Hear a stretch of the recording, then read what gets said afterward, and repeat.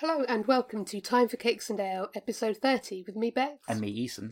And it's here, we've watched it not once but twice, we can't wait to talk about it, Avengers Endgame. Yes. It should go without saying that there are going to be spoilers in this episode. We're going to talk extensively about what happens, so if you haven't seen Endgame yet, what are you doing still listening to this episode? Go to the cinema right now and watch it, because we're going to jump right into the plot. Yes, it's really strange that it's like been, 22 films now and 11 years. The one thing I would say immediately up front is I'm so glad that I came out of the film. I didn't feel let down by it in any way. And I felt that it was just one of those movies which I'll remember not only seeing, but also the experience of seeing as well for a long, long time. So I think what we're going to do is go through, some aspects of the film in terms of the plot that we really, really liked, but also delve a little bit more into sort of the legacy of some of these characters in the context of how their arcs have continued over these films, where Endgame leaves some of these characters, and what some of the potential characters might be up to, I think, in the future as well. Yeah, so we're going to jump straight in to run at breakneck speed through the plot. We're not going to talk in detail about every scene, just talk about some of the things that we thought were really cool and some of our favourite bits in the film, as well as some of the bits that are particularly relevant for those character arcs and whether or not we felt that it was a satisfying way for some characters to go out. Yeah, so we went to see it on the opening day, April 25th, I think it was here. And it was a strange and surreal experience to actually be in the cinema knowing that we were about to watch Endgame, given that I remember thinking this time last year that it was going to be a year until we'd see the sequel to Infinity War, and that sort of left you thinking, what's going to happen next? You had no idea. And actually for such a major franchise, I'm still so surprised that despite the trailers and things like that, they didn't really give much away. There was very little in the way of spoilers or material that could leak into your brain before going to see it. So the only thing that I was slightly apprehensive about when we were sitting in cinema as the trailers were running through for upcoming films was a feeling of not really not knowing what was going to happen, but actually being slightly concerned that, after all the build-up and all the hype and the internal feeling of thinking, oh, what's going to happen? I really want to know, how this is going to finish. And it was that sense of hoping that they didn't screw it up. And thinking, that when we were watching it, as good as it would be until the very last moments, I think I was always thinking perhaps a little bit too much about the film itself and how much it meant, and thinking, oh, please don't screw it up, please don't screw it up. And I was so happy that those kind of concerns are allayed very early on and you get completely thrown into it. But that's a major achievement as well, to not screw up a story that is as big as this and probably means as much to as many people who have been, following the MCU for such a long time. Yeah, it feels like you've been watching a 22-person relay at the Olympics, and this is the final baton pass, and they're in the lead, and you just think, just don't drop it now, don't drop it now, don't drop it now, because it would mess up everything. It would mess up the legacy of everything. We went on a Thursday lunchtime to see it. It was one of the earliest showings that we could get. It wasn't completely full because it was a normal work day, but there were a decent number of people in cinema even for that screening. And the only other times recently that we've been to those, weekday, opening day, early screenings have been for The Force Awakens and The Last Jedi. And I'm certain that there were more people at that Thursday afternoon screening for Endgame than there were for either of those two Star Wars films, which is very telling, because I think this is going to break every record. I think this may even break Avatar's record in the end. And what's the record? Is it Skyfall? Is it going to break Skyfall? Yeah, if it's still Skyfall, it's going to break it. We went to see it again on the Saturday, sort of late afternoon, early evening, at a different cinema in town, and it was full house. Really vibrant atmosphere. There were clearly a mix of people who hadn't seen it yet, were coming to see it for the second time like us, and it was a much livelier event. I think you were sitting next to someone who cried through most of the film. Yeah. It was kind of like, it was one of those films where actually going to see it a second time, when you're not watching it with the adrenaline of knowing you're seeing Endgame for the first time, it is nice to kind of watch it again, just to take it all in and actually enjoy the experience of seeing it as a film as well, with a packed audience, like you say. It's so strange. I mean, it's been a very long time since I've been in a cinema watching a film with that number of people, where, you know, it's not a comedy film, but lots of people laugh at the jokes and things like that. You know, it's not like a straight drama, but there are moments when clearly people are gasping. You know, it's fair to say it's a very emotional film to watch. It's hard to capture the reasons why on just one viewing, because I think you kind of invest yourself in it so much. You know, I felt a lot more the second time, I think, than the first. Yeah, me too. There are moments which are really powerful moments that you're seeing as part of this universe. And I think it just goes to show how you feel so invested in this world that everything really counts. And I think it has all the highs and lows of the events that you're seeing on screen. You kind of stop watching it as a movie, and it really is like an experience.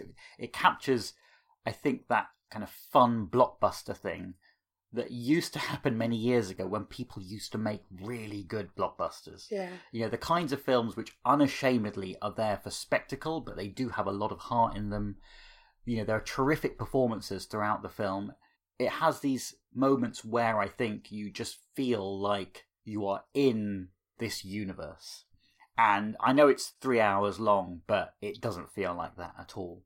You know, and it's crazy to watch it when, in the first one, I remember hearing people starting to sort of sniffle a little bit. So about half an hour before the end, you knew people were starting to cry. Sort of about half an hour, maybe 45 minutes. I don't know, I wasn't looking at my watch. But the second time, it was so noticeable that everyone is getting caught up in this movie. And I think rightfully so. It has moments of real triumph and real sadness and real loss. And you know that it's a long time. It's a long series of films so far. It's a long period of time.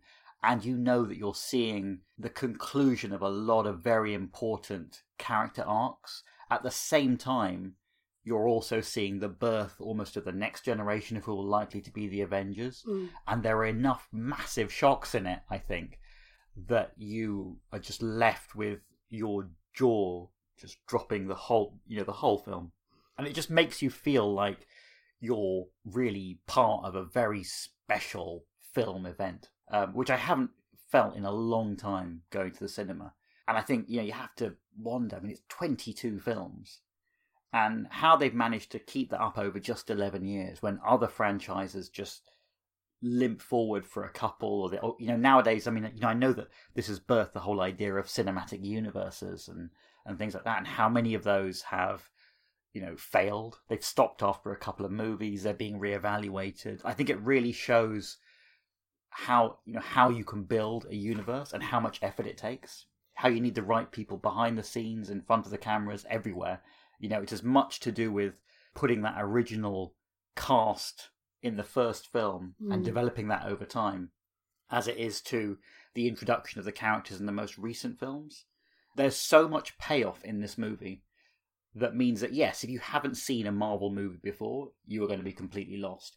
But I don't think anyone really cares. I think you're going into this film knowing that you want to see the conclusion of Infinity War and you want to see the conclusion of the first decade of the MCU, and I think it pays off in spades. Yeah, one of my guilty pleasures is watching those videos on YouTube where somebody records the audience reaction to things, and then you hear the audio over a film. Because in Britain we're quite reserved. People don't tend to yell too much during films, but obviously you get a lot from around the world where people are really cheering and screaming and getting into it like it's a wrestling match or something.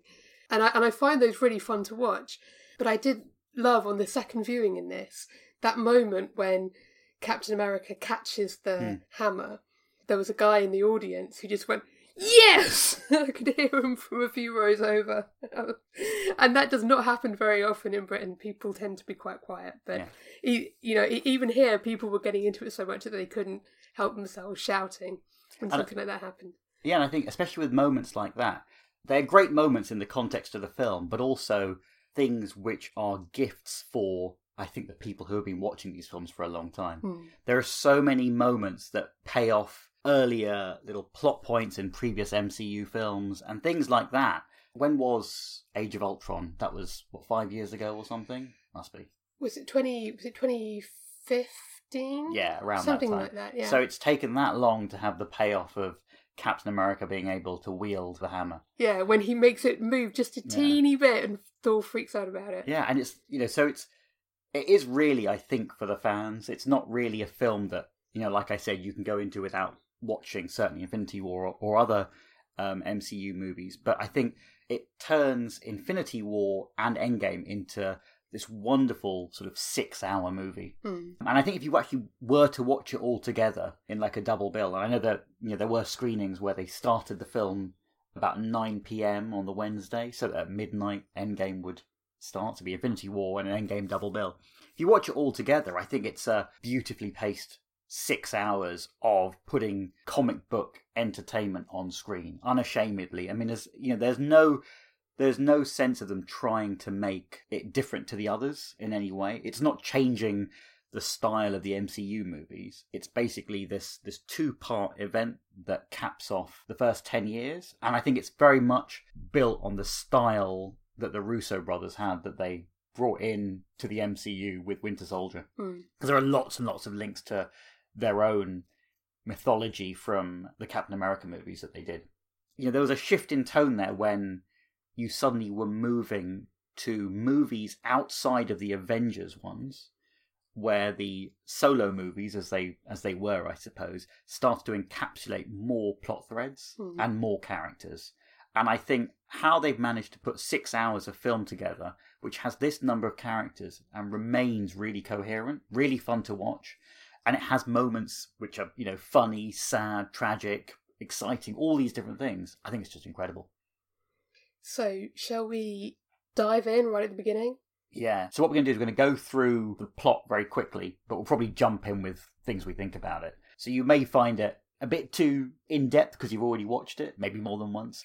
But we're going to put that up front and then discuss things, and then we'll move on to other aspects of our discussion later on.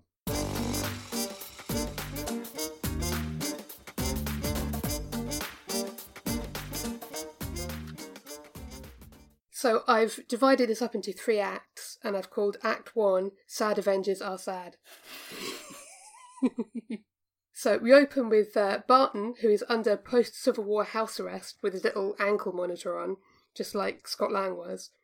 He's with his family when Thanos snaps his fingers, and as most of us had probably guessed was going to happen, his wife and kids all turn to dust, and he's got no clue what's going on. Yeah, I think even just to start with Hawkeye, I mean, he was a notable omission from Infinity War. You knew he was going to be in this because of the trailer, where he turns up as that sort of Ronin-style character.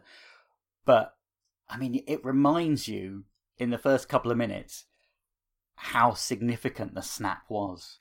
It dives into a very small moment. It brings you back to not the events on Titan or in Wakanda where you saw the actual fight taking place between the Avengers and Thanos, but this is the first time you really see what it was like out in the real world. And you see somebody who is witnessing the snap happen without any comprehension of what's happening just happen in front of him, and his family just disappearing. And I think that was I think at that moment everyone knew that we were in for something which was going to begin in a very dark place, but actually rightfully so. So then fast forward 3 weeks, and Tony and Nebula have left Titan on board the Guardian ship, but it's badly damaged and they're now adrift in deep space, no hope of rescue, running low on life support, and basically facing certain death. So Tony records his farewell message to Pepper in the hope that she has survived the snap. But just when it seems all hope is lost, which I don't think anyone believed it really was, because they're not going to kill Tony like that, who should emerge from the depths of space but Captain Marvel, who finds the ship and glides it back to Earth again for them. It's testament to how good the Captain Marvel movie was that the minute she shows up, everyone in the audience got excited. So they've already, so it's already, I think, it's clear that Captain Marvel is part of the Avengers family. So it didn't feel very weird, and actually it's strange that, within a few minutes you're already experiencing the concern over what's going to happen, knowing it's going to be resolved. But then the moment of knowing that it's Captain Marvel is going to show up, and know that even in the darkness of all the things that are happening, there will be things that you don't expect that might sort of drag them out of it. Yeah. So back on Earth, Tony and Steve have a very bitter confrontation, and this is the first time they've met since Civil War. Yeah. It's actually been a long time since those two characters have interacted, where Tony basically blames everyone for not listening to him when he said the Earth needed protecting. He blames Doctor Strange for giving away the stone. He blames Steve for not being there when he needed him, because for all he knows, he and, Doctor Strange and Peter and the Guardians were off fighting the good fight, but he's got no clue what happened on Earth, and basically feels like the rest of the Avengers just abandoned him and weren't there when they were needed. Yeah, I think that sets up this theme of this last film sort of bringing together everyone. And I think you're right. The fact that goes back to Civil War is such a long period of time, and you realise that there are so many things that you feel might have happened quite recently, but actually in the chronology of these films, I mean, these are characters who haven't interacted for a long time. So it's interesting that they bring this back for the last film. It wasn't in Infinity War, it's Endgame, where all of these things have to be aligned and everyone has to come back together. Yeah, so Tony tells him that he doesn't trust him anymore, and then he collapses from his injuries and basically has to go to bed for a while to recover. So the rest of the Avengers view the profiles of those who died. Carol sees Nick Fury on the wall and wants to immediately go and kill Thanos, and she plans to head off alone to track him down and confront him. And this shows how comfortable Carol now is in her own power, in the years that have passed since Captain Marvel, that she now feels, yeah, there's a problem, I'll go and fix it by myself. How bad can this guy be? Surely I can kick the crap out of him. But Nat convinces her to stay and work with them as a team. And Thor, who's been silently sulking this whole time, is suddenly up for a confrontation. That's also probably the first point in the film. It's very early on where they start to build the storyline about Nat being sort of very aware of the Avengers needing to be a team and that need to have sort of everyone working together, which obviously has more meaning to her than others in the context of needing that sort of family environment that she doesn't have. So Nebula explains that Thanos would have gone to the Garden after his victory, and Rocket details a recent energy burst that must have emanated from the stones and which traces back to a certain planet. They decide to attack Thanos, steal the gauntlet, and use the stones to bring back those who disappeared. So using the Guardian ship, the team, without Tony, who is still on Earth, travel to the Garden and find a seriously injured Thanos living alone with an empty gauntlet. Thanos has used the stones a second time to destroy the stones themselves, preventing their further use and cementing what has been done forever. The team are devastated, and in anger, Thor beheads Thanos, saying that this time he went for the head. I did not see that coming. The one thing that was at the back of my mind going into this was clear there was going to be some kind of time travel nonsense involved to sort this out. But it's a very brave move to open a movie sort of in the first sort of 15 minutes by having seemingly the main villain, not only of these two films, but somebody who's been at the background of the entire MCU thus far, killing him at this point and taking out the Infinity Stones from the equation as well. It's a film where the stakes are very high, and I like the fact that they do ratchet everything up in this movie. It's very much a lot of people giving it their all, I think, coming up with a plot which is worthy of being the finale of something. I'm sure we'll say it later on as well, but this is also tremendously skillful on behalf of the screenwriters as well. Christopher Marcus and Stephen McFeely, I think it was. What they've done is crafted, I think, a very well-paced 6 hours, but they know what beats to put in the second half and how to actually have a moment of real panic in the audience when they see something this early on. Because also, it completely wrong-footed me because I had no idea that anything like this was going to happen this early on. Yeah, because so much of the trailer footage turned out to be from these really early scenes. And I think what struck me about it was that Infinity War had been about so many of their plans failing. You know, that the plan on Titan to get the gauntlet off Thanos ultimately fails, to the point where Quitter's like, did we just lose? He just can't comprehend it. And then the plan to defend the Mind Stone or destroy the Mind Stone also fails. And every backup plan that they had fails. and Thanos gets everything. Thor's plan to get Stormbreaker, and that's going to work, that fails. All their plans fail. So now they've recouped, they've come up with a new plan, and it fails within the first 10 minutes of the movie. And I think that's really brave, because it's basically heaping another ultimate final failure on top of them, which leads into the subsequent 5 years in which they're thinking, well, that's it. That was genuinely the last chance. But it also, I think, highlights the importance of a character like Captain America, and also, the burgeoning role of Captain Marvel as well, because they are both very optimistic heroes. They will actually suffer a lot of these defeats, but it won't make them stop trying. And I think you have that on one side, and you have Tony Stark as the slight pessimist in the whole thing. He's still a hero, but he has red lines that he will not cross. And I think the fact that this happens, that then refocuses the story on, to an extent, how Captain America is going to lead another attempt. Because I think very few characters would have the ability to keep trying in this context. And I feel that if Captain Marvel had been a more established character in the MCU, I think she would have been a lot more prominent and working along the same lines as Captain America in this movie. So, jump to 5 years later, we're now in 2023. Steve is running a support group helping people to move on with life after the devastation, which is ironic because he's exactly the kind of person who can't move on and never has moved on. He's still carrying Peggy's picture around with him, like a talisman to the past that he never got to have. And indeed, when he goes to see Nat and he says to her, I keep telling other people to move on, but you and me, we can't move on. They can't stop thinking that they can somehow put things right rather than accepting things the way they are. So Nat is at Avengers HQ organising what seems to be a universe-wide effort to keep civilizations from crumbling.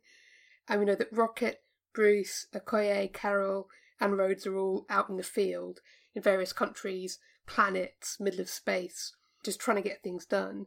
And she has clearly cast herself as the role as the hub of this effort to try and rebuild things in order to make herself feel useful, I guess, and sort of at the heart of the Avengers family, even though half of them have disappeared. And it's nice that in this movie they are openly embracing the fact that the impact of the snap is universe-wide.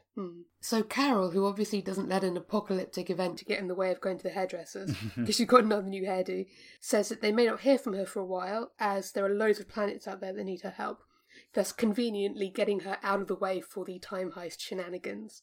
Meanwhile, Rhodes has been secretly looking for Barton at Nat's request, and we learned that Barton has been going on a murder spree, and that his recent victims were a room full of drug cartel killers.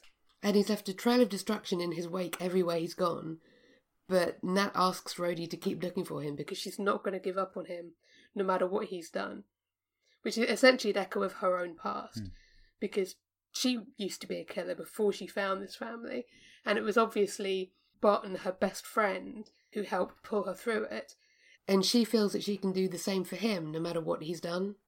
And that's echoed in the conversation that Hulk has with Thor as well, when he's a little bit later on, it's that discussion where Hulk sees that Thor needs help and he's happy to help him, and he recognizes it in the context of the fact that he knows that there was a time when he was down and Thor helped him, and there's a lot of this. There's lots of characters paying off the goodwill that others have shown, but it's also clear that it's hard to actually retain that camaraderie. It's almost like pointing out the fact that that being part of this team is hard work. It's not easy. So meanwhile, Scott Lang finally escapes from the quantum realm after a rat runs over the control panel and accidentally activates his return. Now I want to know, out of the 14,605 possible futures that Doctor Strange saw, how many of them failed because the rat didn't run across the panel in the right way? That rat saved the world, the universe, in fact, and needs its own statue. Yeah, so I knew that Ant-Man was in the trailers. I knew he was going to feature in Endgame, but I kind of stopped trying to work out how he was going to return from the quantum realm after the events of Ant-Man and the Wasp. When it happened, I think it was actually quite clever that it was a slightly random, matter-of-fact kind of event, because I was thinking, well, how is this even going to work in any way?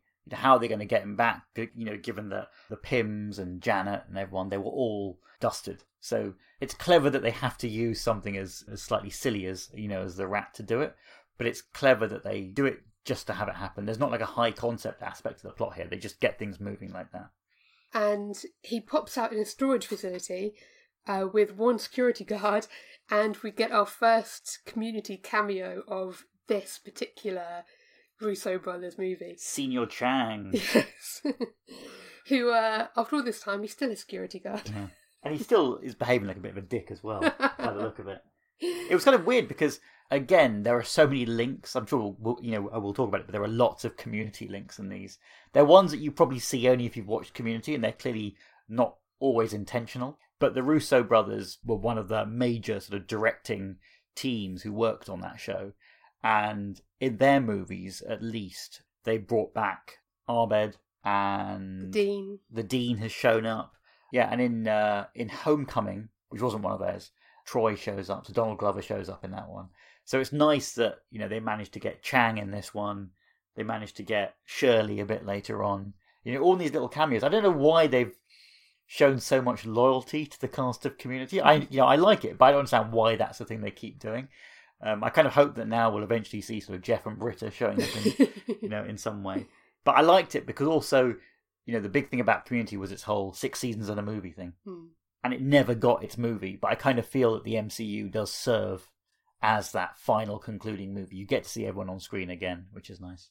So after walking through a ghostly San Francisco, Scott discovers that 5 years have gone by, that Hope, Hank and Janet are all dead, along with half the world, and that he is listed among the disappeared on the memorial stones. And he reunites with Cassie, who is completely stunned when he shows up on her doorstep, because she spent the last 5 years thinking that he had disappeared along with everyone else. But for him, it's only been 5 hours. And this was one of the moments in the film that I found really emotional, was their reunion, because he's clearly spent the last few hours panicking out of his mind. First, how is he going to get out of the quantum realm? And then, what the hell has happened? And then, is Cassie all right? What's happened to everybody? To finally discover that she's alive. And the relief of that. But then, she spent the last 5 years believing her dad to be dead, only for him to show up alive. And the relief of that. So they're both experiencing the same thing, but through completely different paths.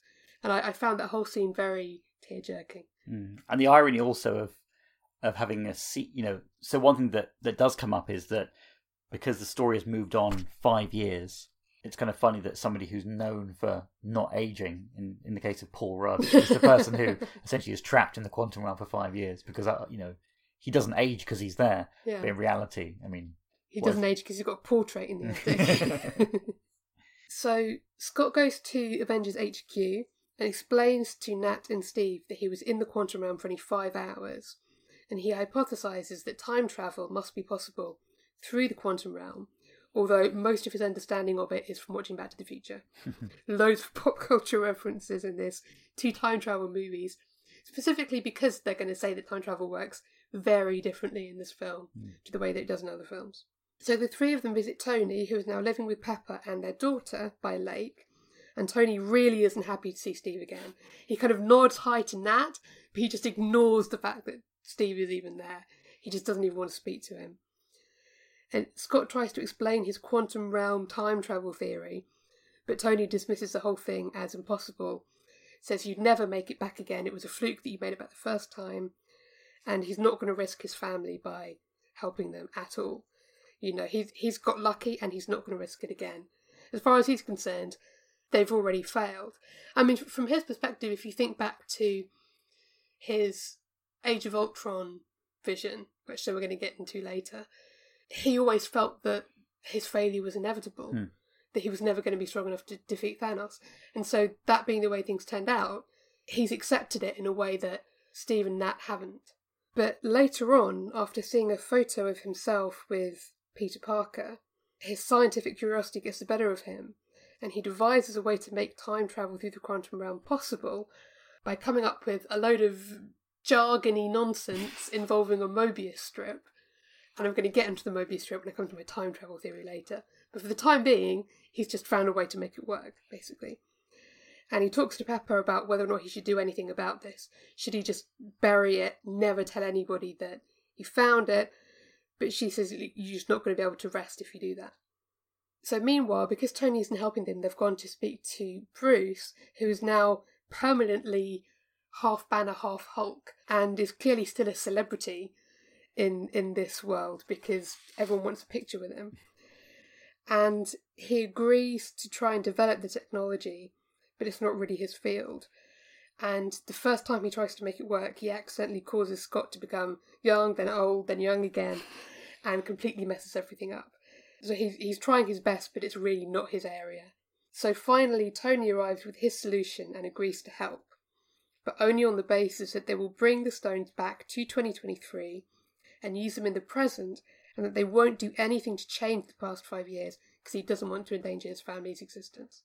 Yeah, that's the first really important, I think, aspect of how they're going to deal with time travel in this movie, which I really liked, which was, yes, they're going to go back into the past, but it's not with the intention of rewriting what has already happened, which I think I was worried might be the ultimate solution. So I like the fact that the timeline, and we'll come on to this, is still following the trajectory of those who survived the snap.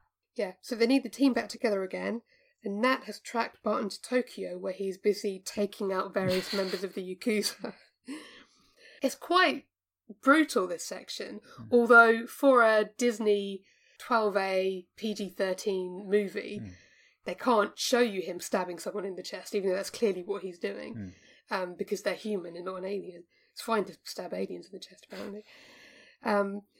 But he has basically taken it upon himself to kill everyone that he feels deserved to have died, but survived Thanos.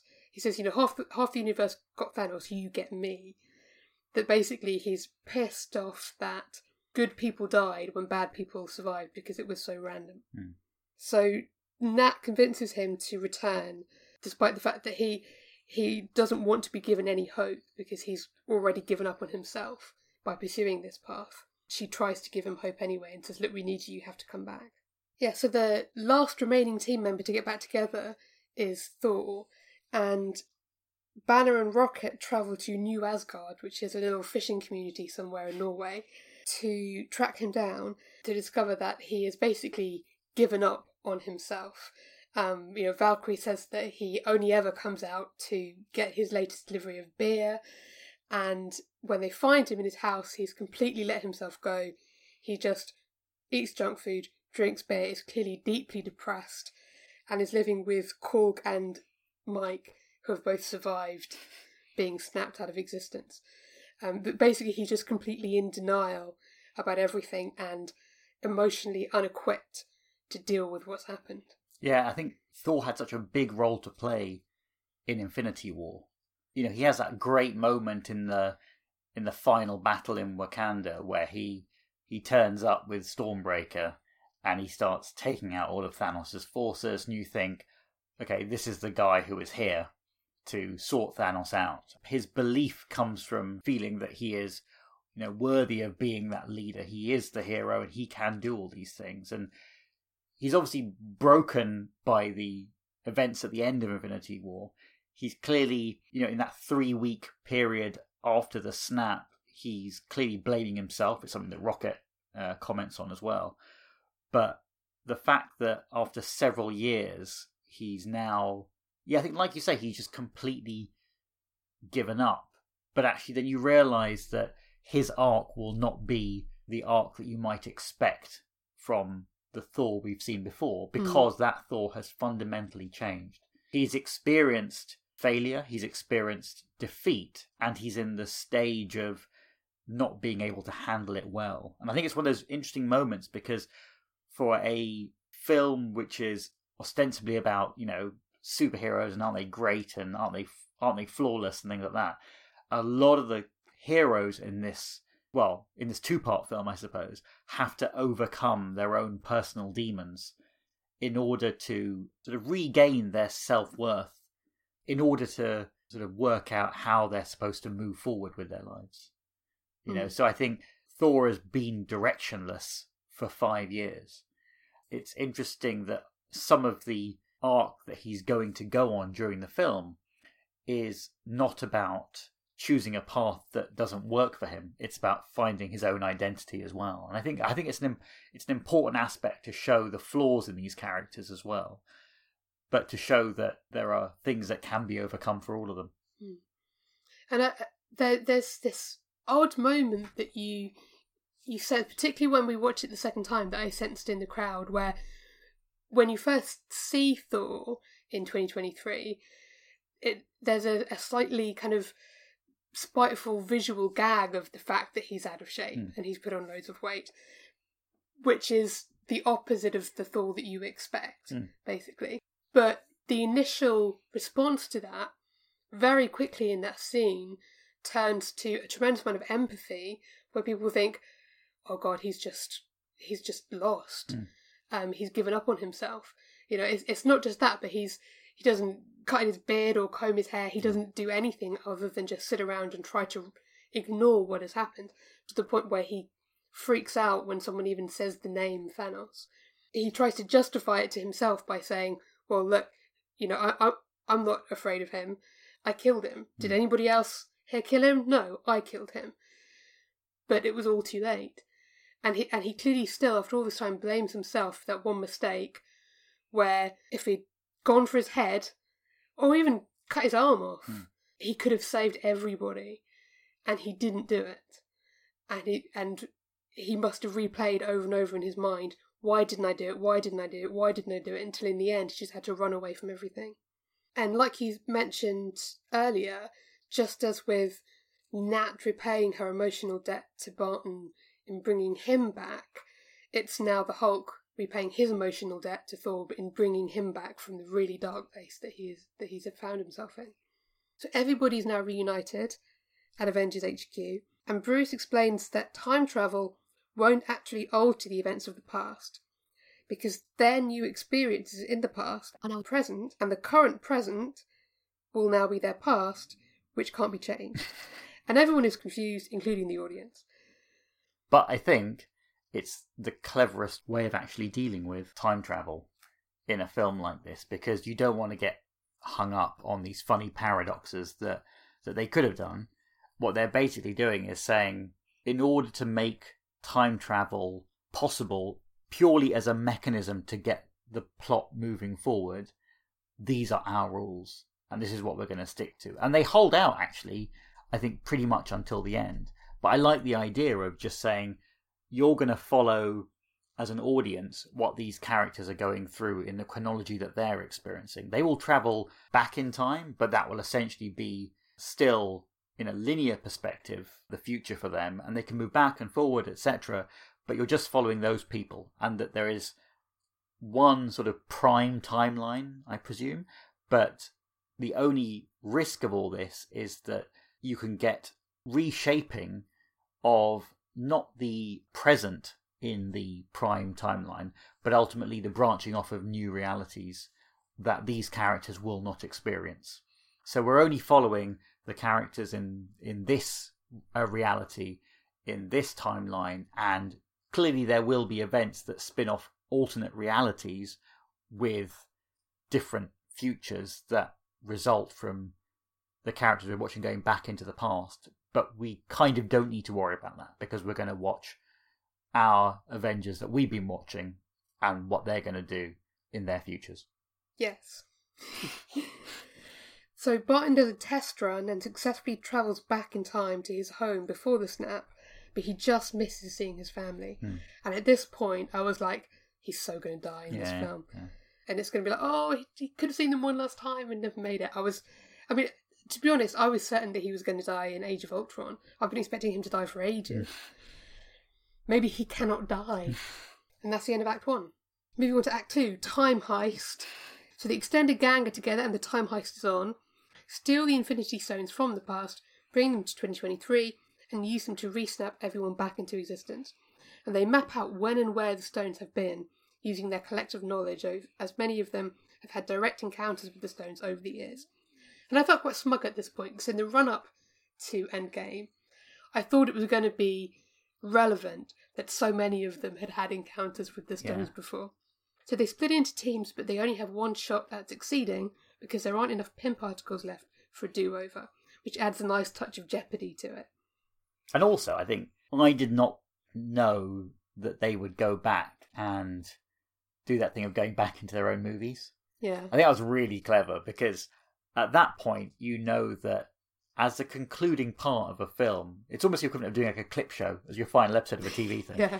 You know, the fact that we've seen this universe develop, and you know, I think you only have to have watched sporadically, you know, the movies, I think, to have a sense that lots of things have happened, but they kind of dip back into their own past, and it's nice to see some of these events play out again and know that there was some care that was put into the plot over the last 10 years. I'm sure there's lots of retconning if you're really careful. You know, I haven't followed it, you know, super closely, but I do like the fact that it ties back to the first Avengers movie onwards. And throughout, there are things that obviously go to films like The First Avenger and Thor the Dark World, and obviously a link to Iron Man 3. All these different films are tied together, which I think is really, really cool.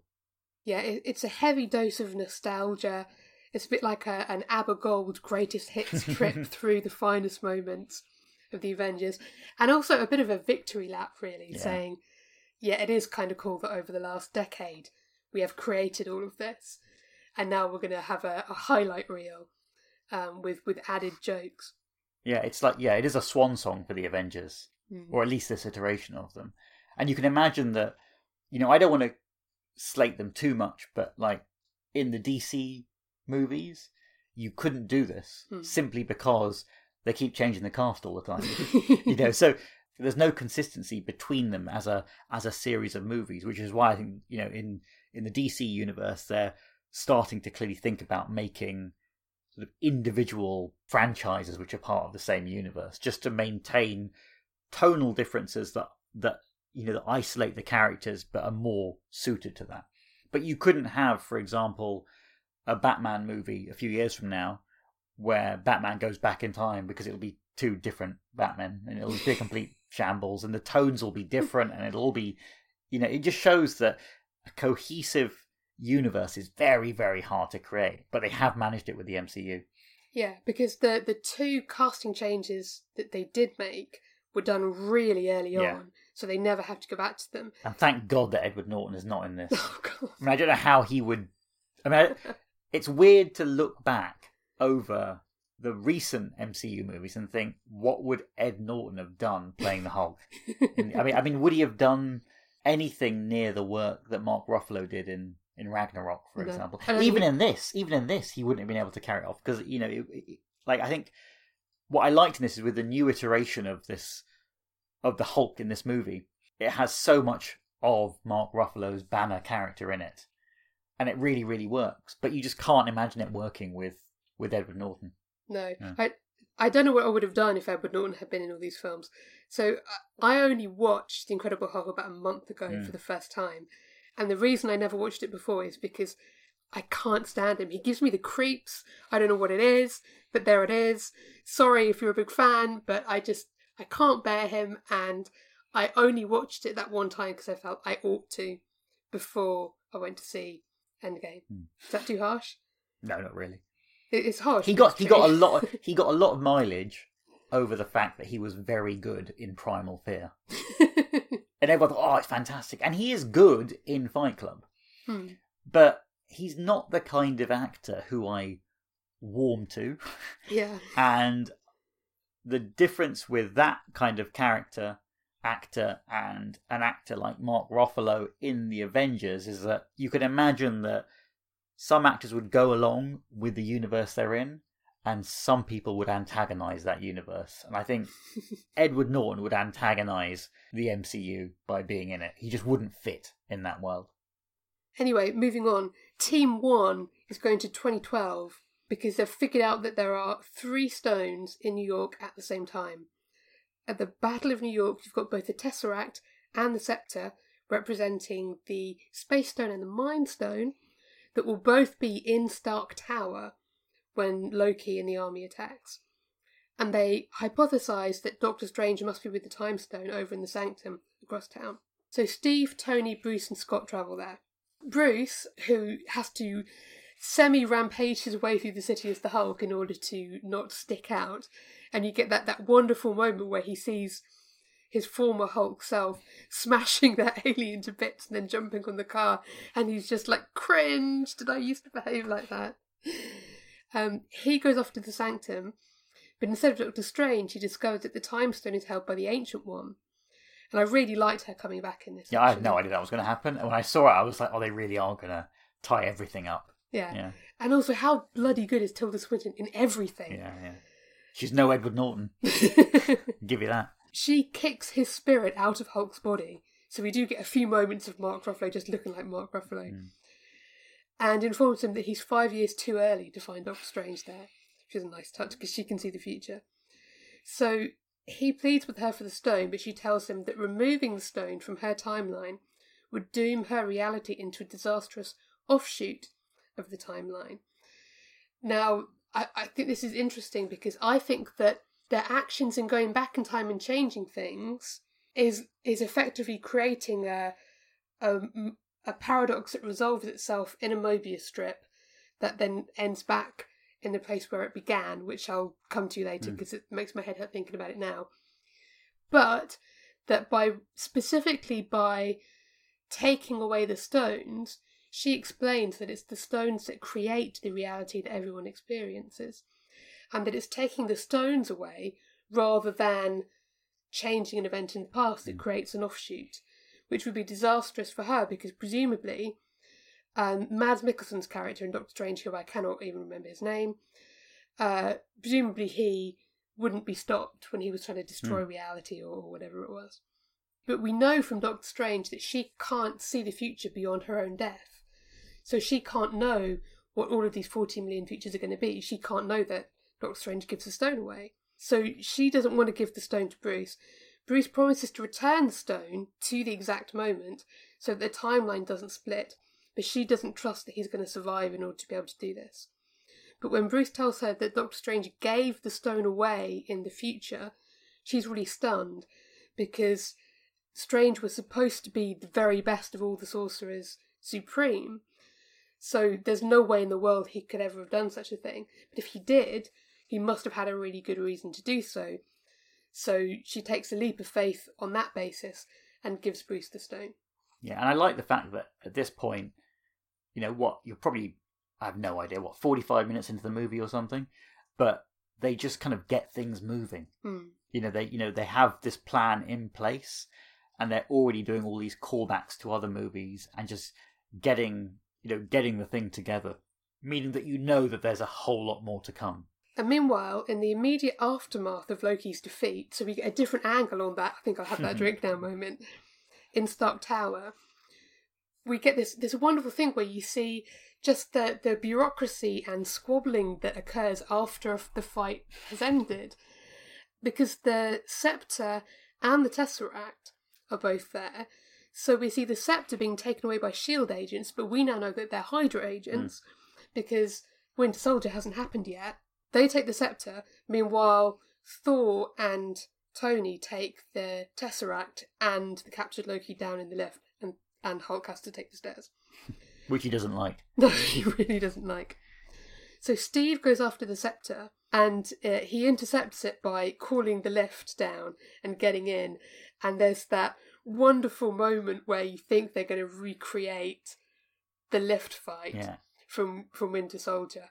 And I can't blame the Russo brothers for thinking, you know what, this was our finest hour, so let's have a cheeky callback to it. Because I think that's one of everyone's favourite moments from any MCU film, right? Yeah, it's so memorable. And I think when you watch it again, it's that bit where you see Captain America in the lift and you know what's going to happen next. And it's a wonderful sequence. It's the fact that they do a callback, so self-consciously that is really teasing the audience, that shows how playful they can be, I think. And not just them, the writers as well, in bringing back some of these moments just to add to that feeling that this is a summation of a lot of work over a lot of films by a lot of people. Yeah. And the whole thing comes full circle because not only have the Russo brothers brought in cast members from Community into their movies. But in the final season of Community, in the final paintball episode actually, Modern Espionage, they have a pastiche of the elevator scene from The Winter Soldier when the Dean gets in the lift and takes all the people out who are trying to paintball him, which is just this lovely nod from the show towards the fact that their two most prolific directors had just gone off and made this enormous blockbuster film. Yeah. And so, I mean, going back a little bit earlier as well, there's that bit where it's not related, but it reminds me of it. The bit where it's in the trailer where they're all walking towards the time machine. Yeah. In that slow motion kind of walk where all of the crew members are in their quantum suits or whatever. Yeah. That reminds me of that bit in the season 2 episode of Community where they get trapped in that KFC space simulator. And then Abed makes them continually do that slow motion walk, straight out of the right stuff. It just reminds me of bits like that. But there are lots of weird things that you can look at if you're a Community fan in these episodes. That episode, Basic Rocket Science, that was an Anthony Russo episode as well. Aha. And there's another one, now I'm thinking about it, which is, I can't remember what it's called, but it's the one with Jack Black appearing in season 1. Investigative journalism. That's the one, where Jack Black plays that character called Buddy, who shows up and tries to infiltrate the group. Yeah. In Community, the study group. And I think they say something like, how have we not noticed you around here before? And he's like, I've been here the whole time. And then they show clips from previous episodes, sort of from the first half of the first season, where they've inserted clips of Jack Black as Buddy, sort of reacting to things and being part of those events, but always in the background. And I like that because basically that's essentially what they do when they do this time heist. They go back to their previous films and insert themselves into them, which is kind of cool. Britta cheated, but why? And you also get that nod to that controversial Secret Empire storyline in the comics. Oh, the Hail Hydra thing from Captain America. Yeah, but everyone freaked out about how could he possibly say such a thing, and then it turned out to be about implanted memories and mind control and stuff. But this time he's basically going to take a shortcut to waltzing off with that scepter without having to throw a punch. It's lovely. Unfortunately, he then runs into himself in true meme fashion, like the two Spider-Mans pointing at each other. But 2012 Steve believes that 2023 Steve is Loki in disguise having escaped. Yeah. So they fight, which is glorious, because who would win in a fight, Captain America or Captain America? Well, the only way 2023 Steve wins is by distracting 2012 Steve with knowledge that Bucky is still alive, which is another great moment. So he gets the scepter and heads off. So that's 2 stones down, 1 to go.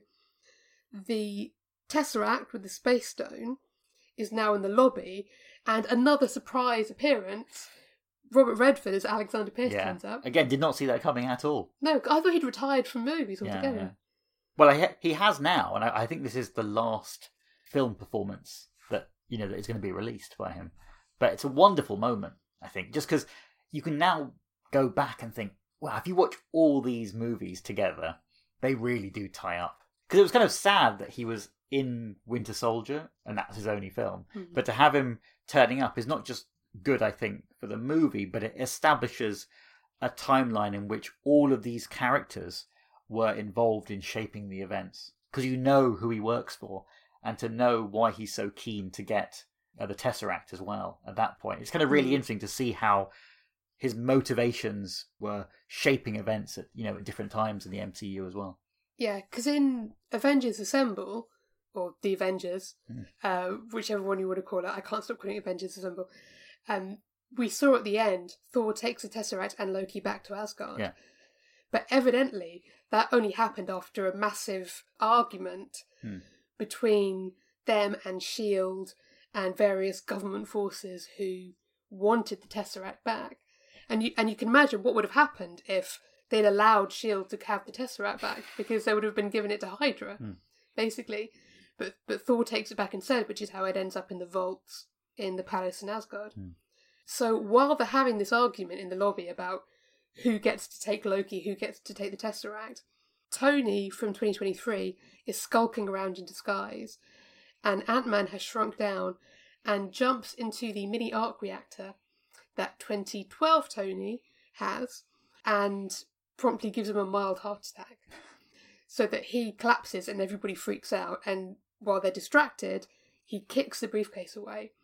And just as 2023 Tony is about to waltz off with it, the Hulk has finally made it down the stairs and smashes his way back out, very unhappy having to take the stairs. Yeah, so you realise immediately that, like with some of these other plans, which the Avengers have put into play, not everything goes their way. Yeah.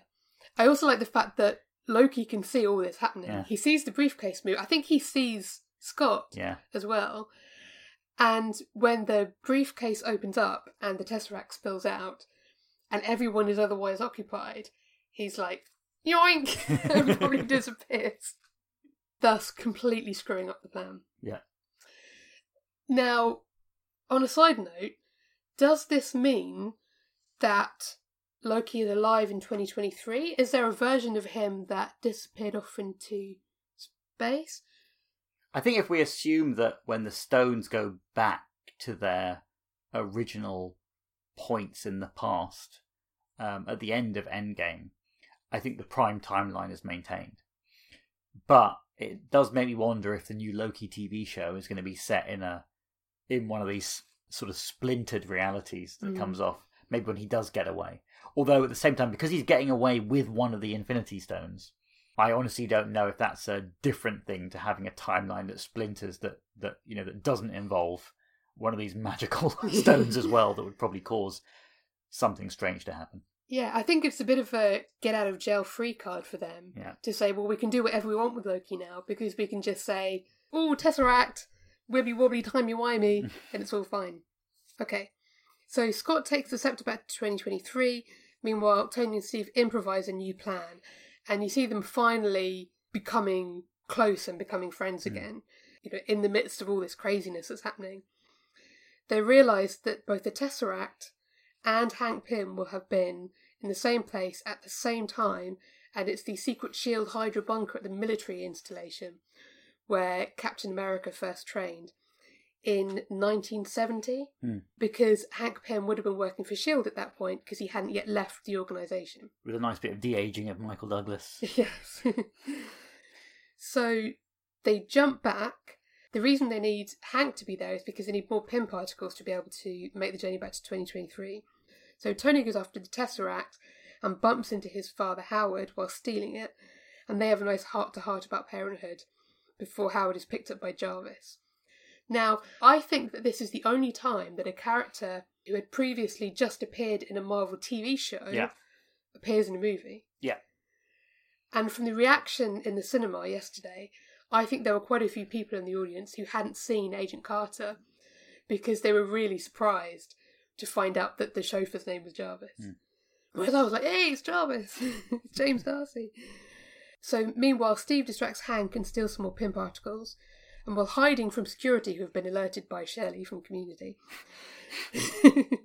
he walks into Peggy's office and he glimpses her through the blinds. And I think this is such a crucial moment because at first glance it appears to be just another kind of slightly heartbreaking encounter, in the same way as Tony saying hello to his dad for the final time, Thor seeing his mum. This is him seeing Peggy one last time. But I think the crucial thing is that he finds that she still has his picture on her desk, even in 1970. So just as he always carried her picture around, she always has his. She always has his, even though we know that in this timeline she had a family, but she's clearly never actually got over him. So they've now got what they need and they head back to 2023. Right, Team 2 is Rocket and Thor, who've gone to Asgard in 2013, where Jane Foster is recovering, having been infused with the ether, aka the Reality Stone.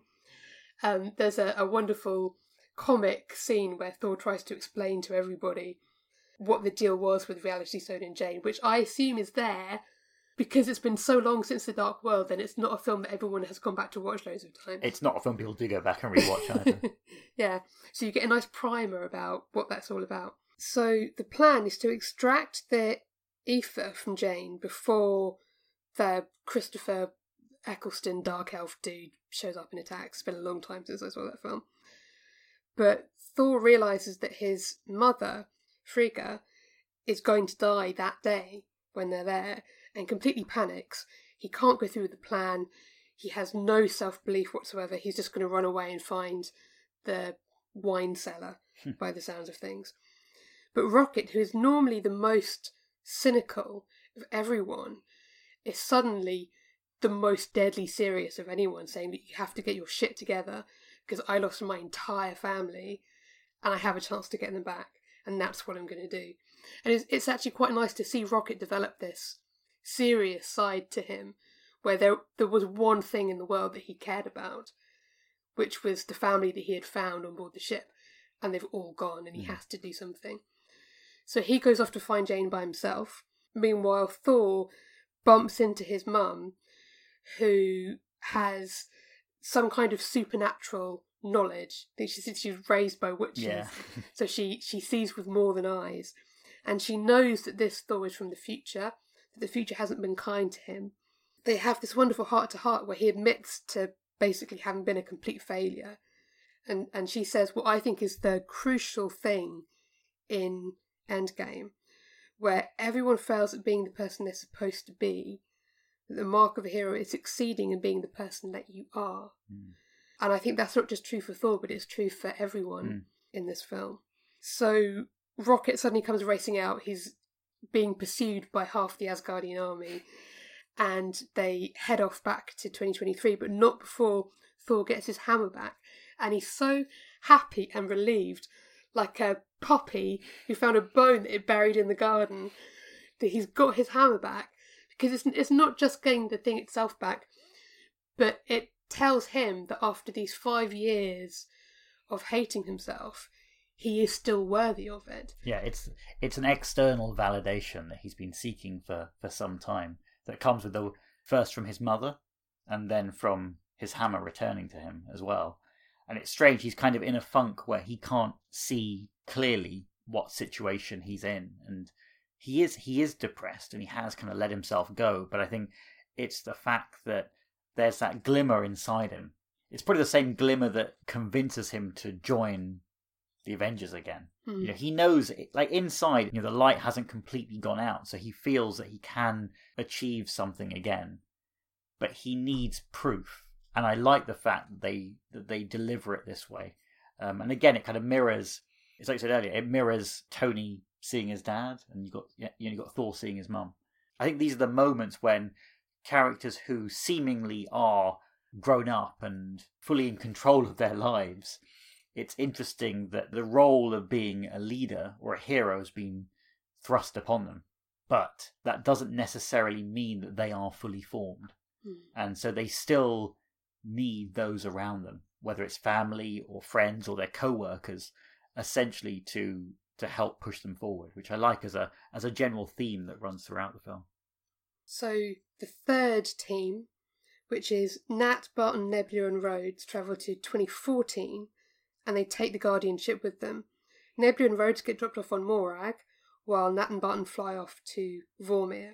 So on Morag, Quill arrives, does his silly dancing from the opening of Guardians of the Galaxy, which is another kind of moment of nostalgia, because it was the introduction of the Guardians was quite a pivotal moment in the MCU, with the injection of a very different style of film and type of humour.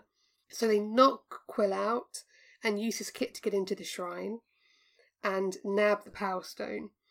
But while Rhodes returns to 2023 with it, Nebula malfunctions and collapses. And at the same time, 2014 Nebula, who is busy fighting and not getting on with anybody, also collapses. And it turns out the two of them share a neural network, and through that Thanos is able to view the 2023 Nebula's memories, including the memory of her witnessing his death, which he refers to as destiny fulfilled. So he realises in the future he wins. He does get the stones. He does wipe out half the world. He doesn't even seem to mind the fact that he dies, because he died after doing everything that he wanted to do. I think it shows just as a villain, he's very fully formed.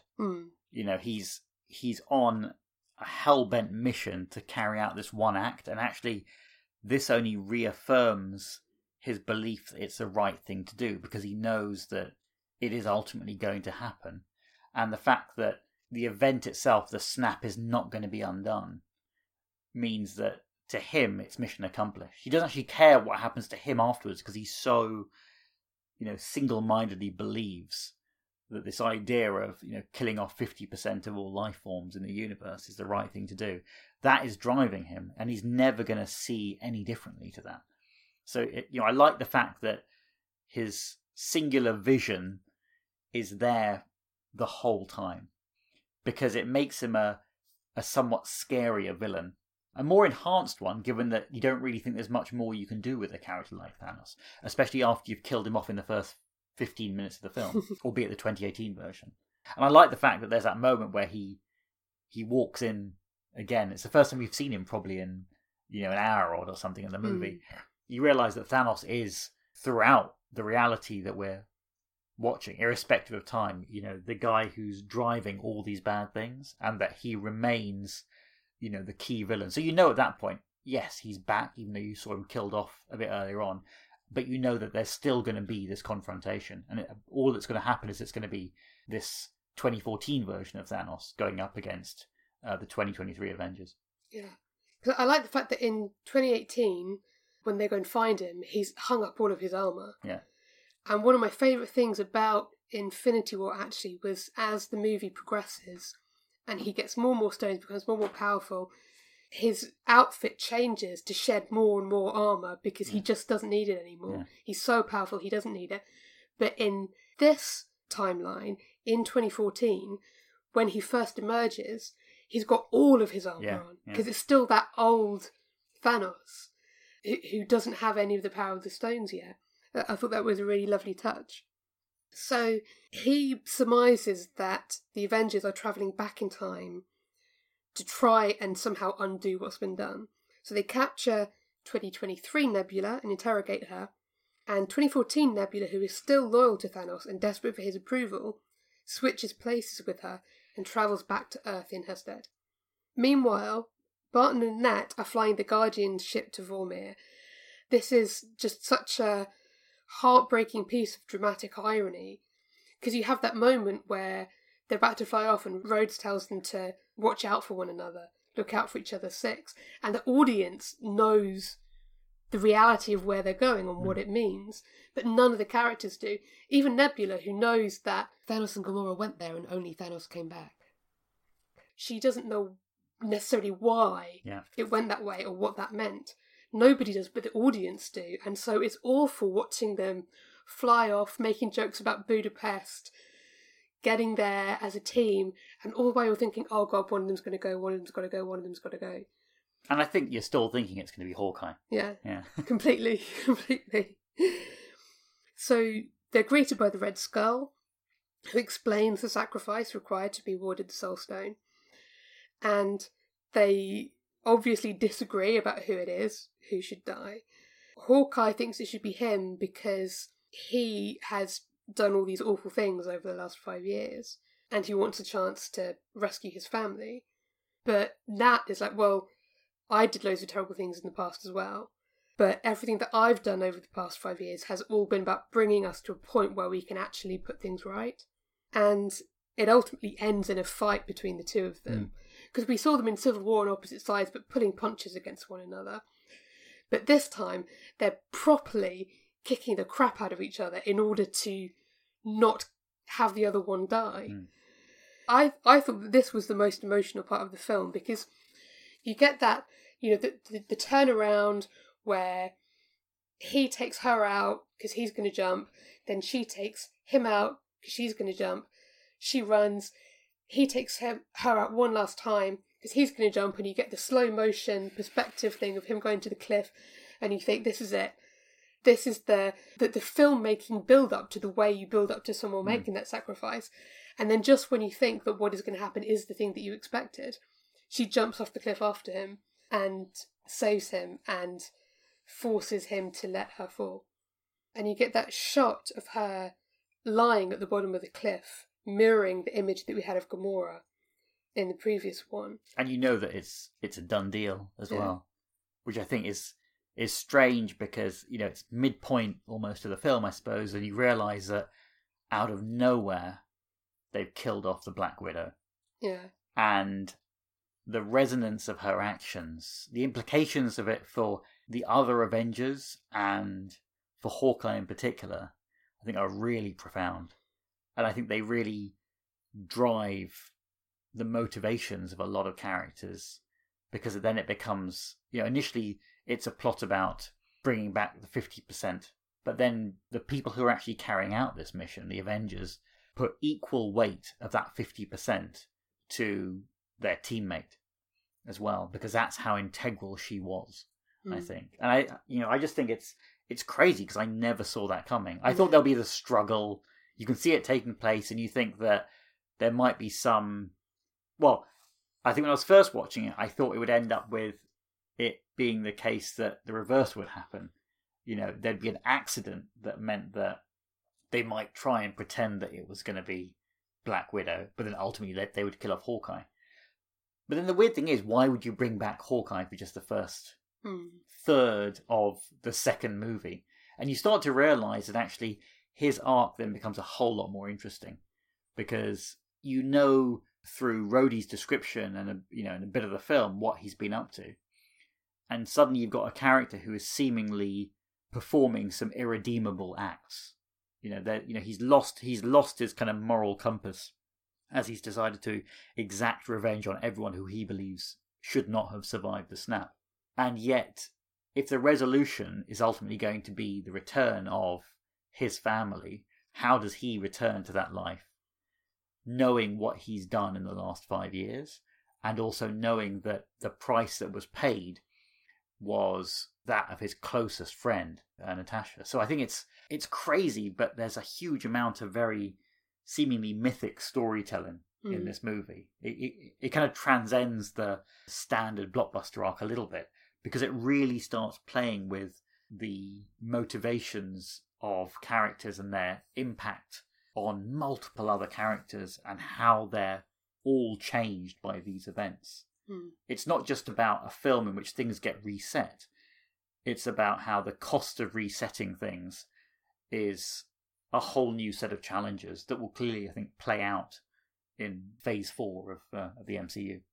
And that whole deal with the Soul Stone, where you have to lose that which you love, and the exchange is a soul for a soul, it's shown here that it's equally about friendship, just as much as it might be about romantic love or familial bonds. So just as it worked for Thanos to sacrifice Gamora, who is his adopted daughter, Barton loses his best friend and gets the stone. So that love is equally about the love of friendship as much as any other kind of love. I like that Clint and Nat were the ones sent into what ultimately proved to be the deadliest place, because originally when they land on Vormir, it seems like it's possibly the safest place to go in that mission. Yeah, they wouldn't have been prepared for any enemies to be there, because at that point no one was on Vormir looking for it. Yeah, of course then you find out that, as Nebula says, Thanos is there from 2014 and it all kicks off. So they basically sent them into an impossible situation without realising it. And just thinking back to all the bits in Vormir, it just reminds me how good the soundtrack is, not just in these sequences, but actually throughout the film. Because I think we'll now kind of always know the Avengers theme, like forever, which is really cool. But I think the music throughout this is really, really fantastic. It's one of the first films in a long time where I watched it and thought, you know what, I'd love to hear the soundtrack to that. So Barton wakes up in the water with the Soul Stone in his hand, and you then see everybody zooming back through the quantum realm to 2023, landing back on that pad in the time travel machine. Everyone but her, and everyone else is happy. They've got their stones, they've completed their mission, they've seen their families again, all this stuff. And there's you're like, where's Nat? Where's Nat? And they don't even need an answer, because they can see from Hawkeye's reaction that she's gone. Watching it again, watching it for the second time in the cinema, there was a huge change in the mood in the audience upon her death, because you weren't expecting it. I mean, I think everybody expected that not all of the Avengers were going to make it out of this film, but I don't think we were expecting it to be her. and no one was expecting it to be at that moment. And it was just silence in the cinemas. People were like, oh shit, this has really happened. It was comparable only really to in Infinity War when Thanos stabs Tony and you think Tony's going to die. And then of course he doesn't, but in that moment it was that kind of like a gasp and then just silence as everyone took it in. Yeah, I think that was also at the end of the movie. So you think, oh, this is going to happen, but then you know it's not going to happen because it's the end of the movie. And there'll be some other bigger thing that takes place. In this, to kill off a main Avenger in the middle of the movie kind of shows that all bets are off and that anything could happen. And you're really then not sure at all how the events are going to play out. I mean, I think at this point, I was just thinking, I have no idea what's going to happen, so you just go along for the ride. And thank goodness they didn't screw it up. Yeah. And it's also a real downer at the end of this otherwise wacky time heist, revisiting your greatest hits trail that they've had throughout this second act, is that for one of these teams, it has gone horribly, horribly wrong and cannot be undone. And as they're all mourning for her afterwards, Cap has that, someone asked if she had family, and Cap has that line saying, yeah, it was us. We were her family. So we're the only ones left to mourn for her. And Hawkeye kind of assures them, you can't undo this. If you want to argue about the cosmic implications, go and speak to the floating red guy on Vormir if you want to. But she's not coming back. Yeah, and even Thor is starting to get his confidence back.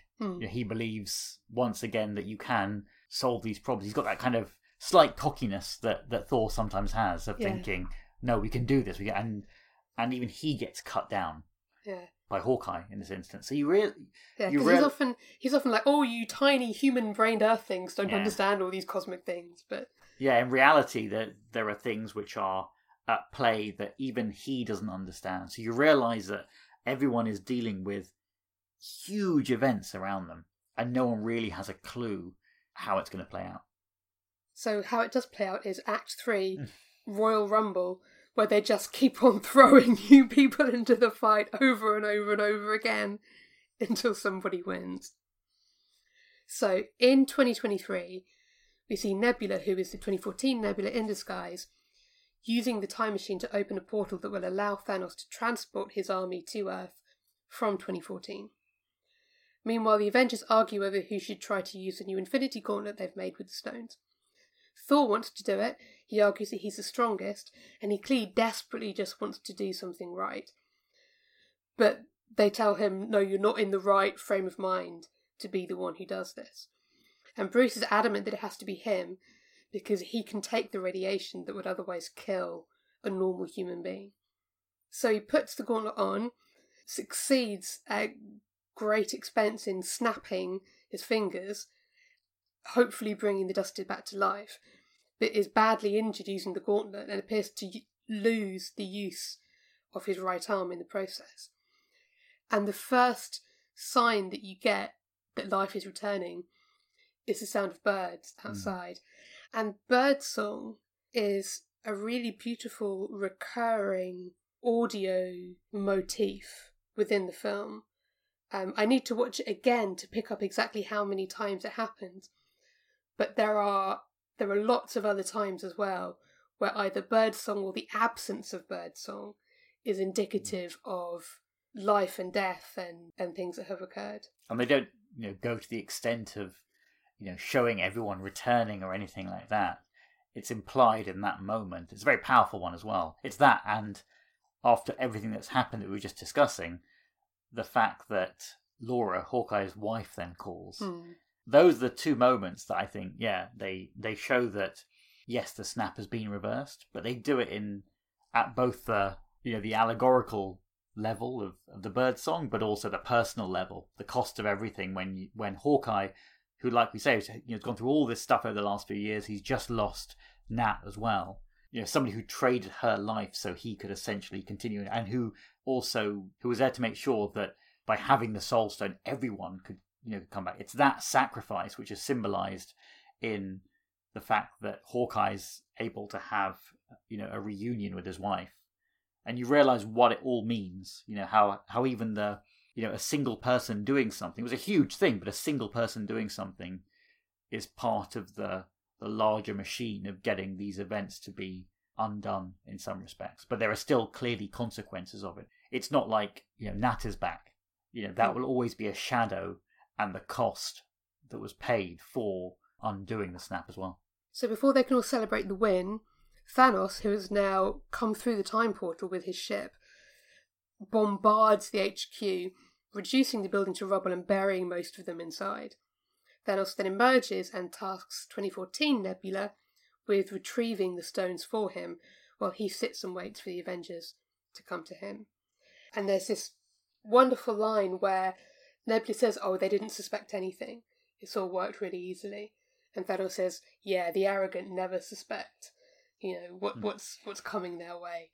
And you just think, yeah, mate, you're just describing yourself in this exact moment. You don't know what's coming your way.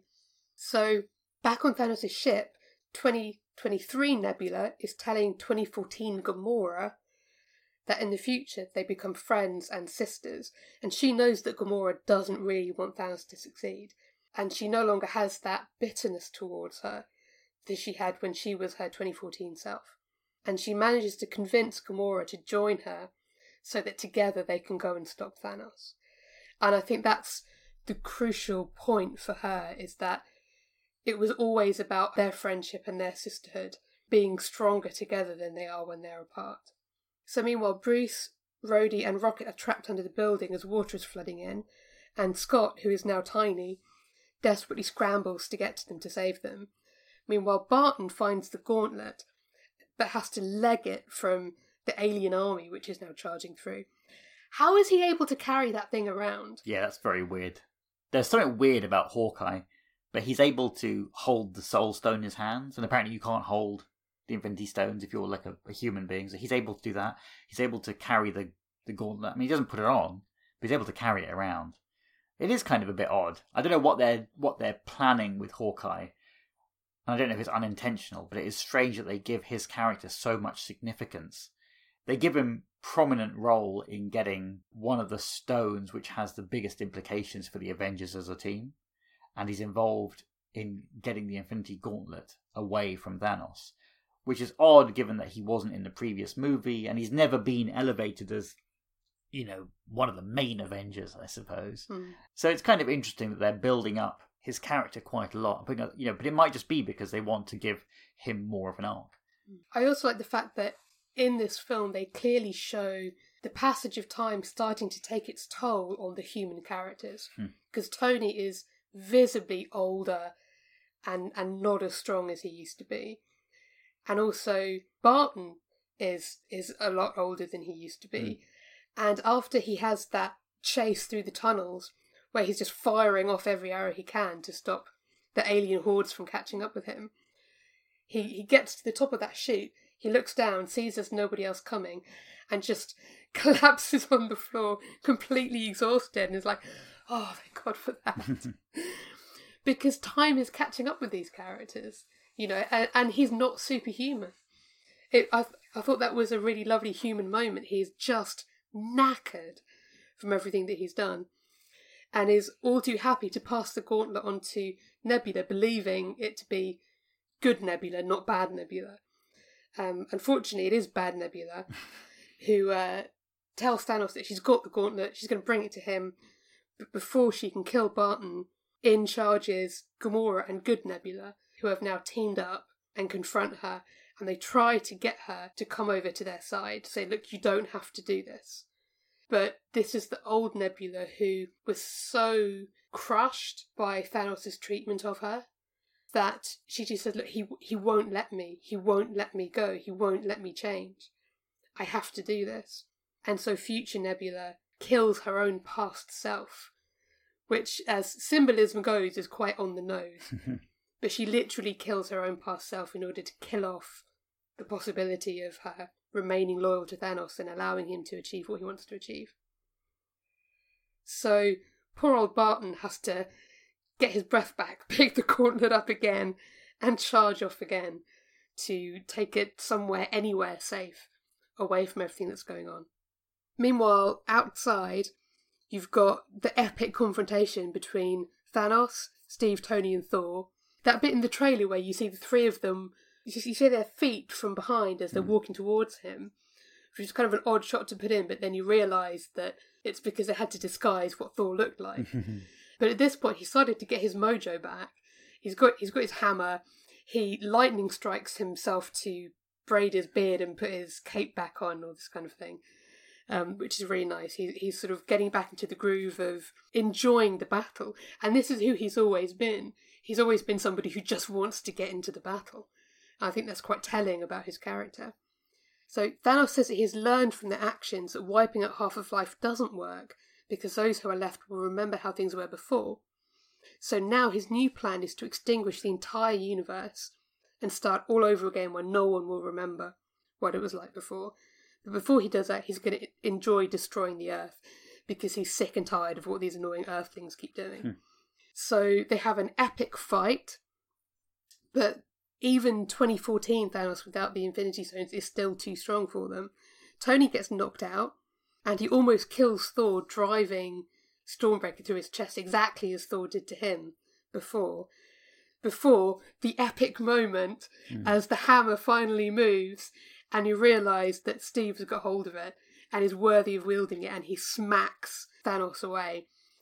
And whereas in Age of Ultron, Thor was very perturbed by the fact that he could even move it a millimetre and didn't let on at all, this Thor is actually like, hey, I knew it!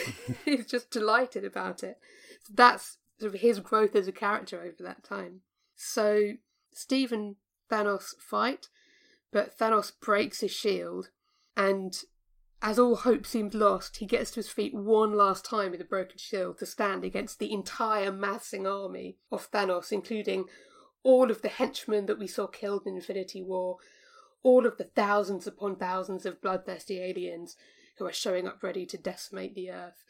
And it's that glorious vista of just Captain America standing alone against this entire alien invasion. But then he hears Sam in his ear, and a magic portal appears behind him as King T'Challa, Okoye and Shuri emerge, followed by the entire army of Wakanda.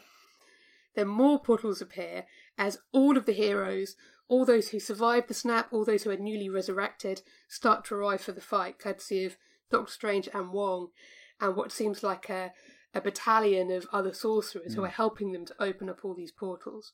And so, with the alien army on one side, you now have this entire army of heroes from all over the galaxy on the other side, ready for the final smackdown.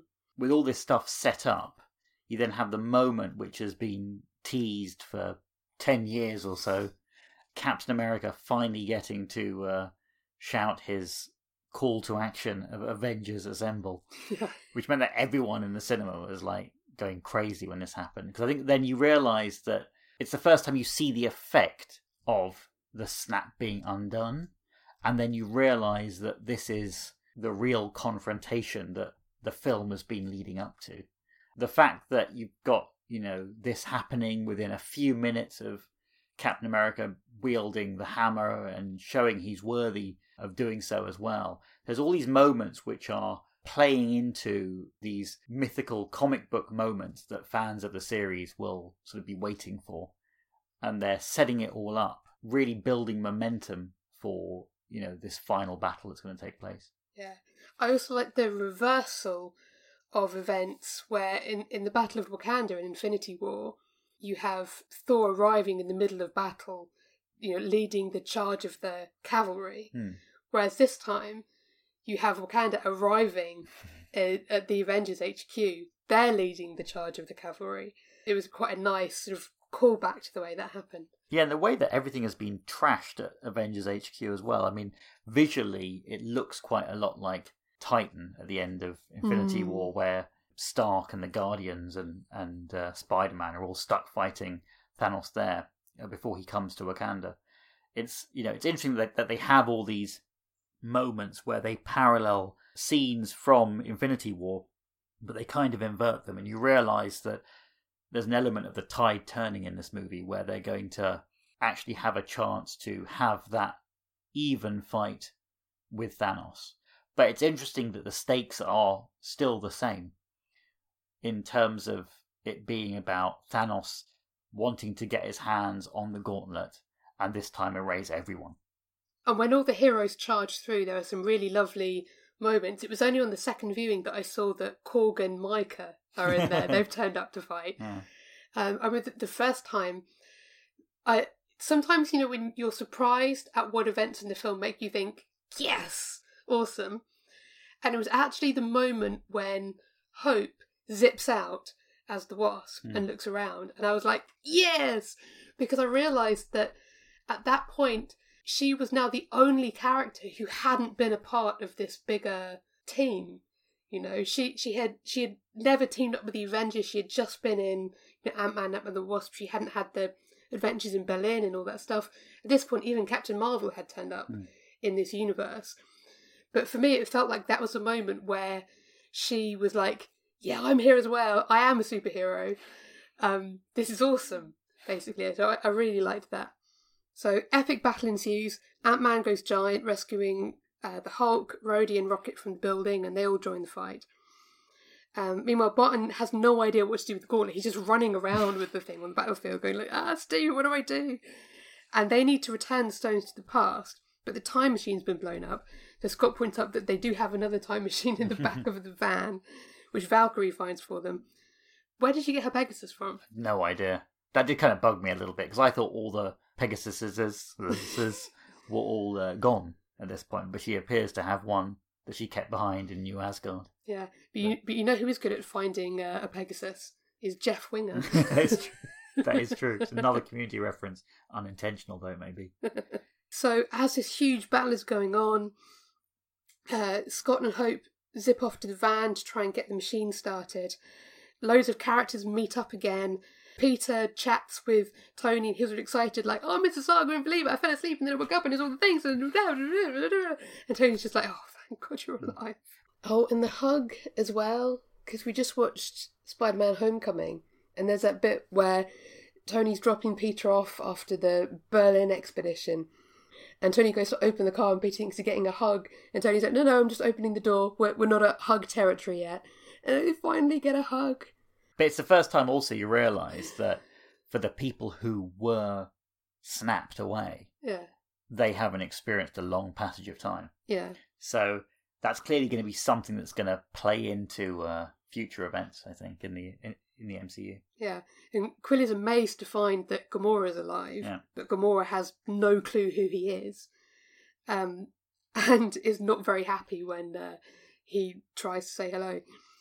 And then she asks Nebula, is this really the guy that you were talking about? Is this really the guy that I ended up with in the future? She's clearly not certain about it at all. Scarlet Witch confronts Thanos and says, you took everything from me. Because the one person who hasn't come back at all is Vision. And Thanos responds that he doesn't even know who she is. Which is just brutal. But she unleashes the full force of her powers on him. And she's so powerful that he orders the ships to turn their guns and rain fire down on the battlefield, even upon their own troops, in order to try and hit her. So suddenly, all the heroes are being completely bombarded from above. The sorcerers are all trying to create shields to save them. There's that lovely moment when Rocket jumps on the resurrected Groot to try and shield him, which is the only time you'll see their reunion. But it's that lovely, like, oh, I've got my family back, I'm not going to let anything happen to them. You think, how are they going to get out of this? When suddenly all of the guns turn to the sky and start firing at something that you can't even see. And everyone is mystified. What the hell are they firing at? And something has come through the atmosphere. And this is one of my favourite moments where it's just like, boom, here's Carol! And she just flies straight through the fucking ship. It is bonkers when it happens, though. I think it shows that as a character, she is way too powerful for previous events that have taken place in the MCU. But when she does appear, what I thought was really cool was it's something which is built up by the fact that, this whole army of Thanos is terrified of it. And I don't know if that's because on their radar it shows up as something, or there's some history in which Captain Marvel has dealt with Thanos before, so that they're aware of who she is. But it is crazy. It's not like a traditional fight. It's so one-sided by having somebody who literally flies through a spaceship and kind of takes it apart. And you realise not only how powerful a hero she is, but when she goes away at the beginning of the film, it's interesting that her re-emergence is when she is really needed. Hmm. And you don't really know what she's been up to when she's been sorting out problems on any of these other thousands of planets that she references, which are all obviously affected by the snap. But she's able to do things which are game-changing. And I think it's impressive to have a character who can do that, and to also successfully find a way to use them in this way without people wondering, why she didn't just stick around and deal with all the other Thanos interactions that were taking place earlier on. Yeah. And also, she still has to fly through an awful lot of space to get from one place to another, right? And most of that is just flying through the void of nothingness of outer space. That is the most boring commute in the world. If I were her, I would get to a lot of podcasts while I was doing that. Anyway, so now you get this epic gauntlet relay across the battlefield, from Barton to Black Panther to Spider-Man to Captain Marvel, at which point pretty much every female MCU character shows up for some reason to help Captain Marvel get the last bit of their journey done to the van where the time machine is. But Thanos destroys the machine before she can reach it and blows everything up. Thanos gets the gauntlet, and before he can snap his fingers, Carol attacks him to keep him from closing his hand, and he's so shocked to discover that he can't just punch her away, that it does absolutely nothing, that he removes the Power Stone from the gauntlet to hold it in his other hand in order to use its full force to punch her away. And this is the moment that Doctor Strange has been waiting for. This moment when the gauntlet is incomplete, I think. And all the Infinity Stones are no longer together in one encasing. Yeah. And he signals to Tony that this is it, this is the one in 14 million. And as Thanos drops the Power Stone back in its place, Tony grabs at the gauntlet, but Thanos knocks him away. And he says his line, I am inevitable, snaps his fingers, and nothing happens. Although I kind of sensed that was going to happen. You didn't know what, I didn't know why, or, how it was going to play out, but you knew that it was, that they weren't just going to have another snap by Thanos. So how it was going to be done was always kind of, it made me think, and you knew it was going to be silent afterwards. There'd be some double take of wondering what had happened. But then the fact that you realise that what's happened is Tony has managed to get the stones and put it on his own suit glove as well. I think that's the moment when you realise that no one saw this coming, including Thanos. And it's that thing about the arrogance that you were talking about earlier. The fact that he was complacent, that's just been undone by having a character like Captain Marvel show up. You think back to Infinity War when it was 3 or 4 of them trying to hold Thanos' arms, his head and everything, and they were all trying to get the glove off. And all of a sudden you've got a character like Captain Marvel who can take him on one-on-one.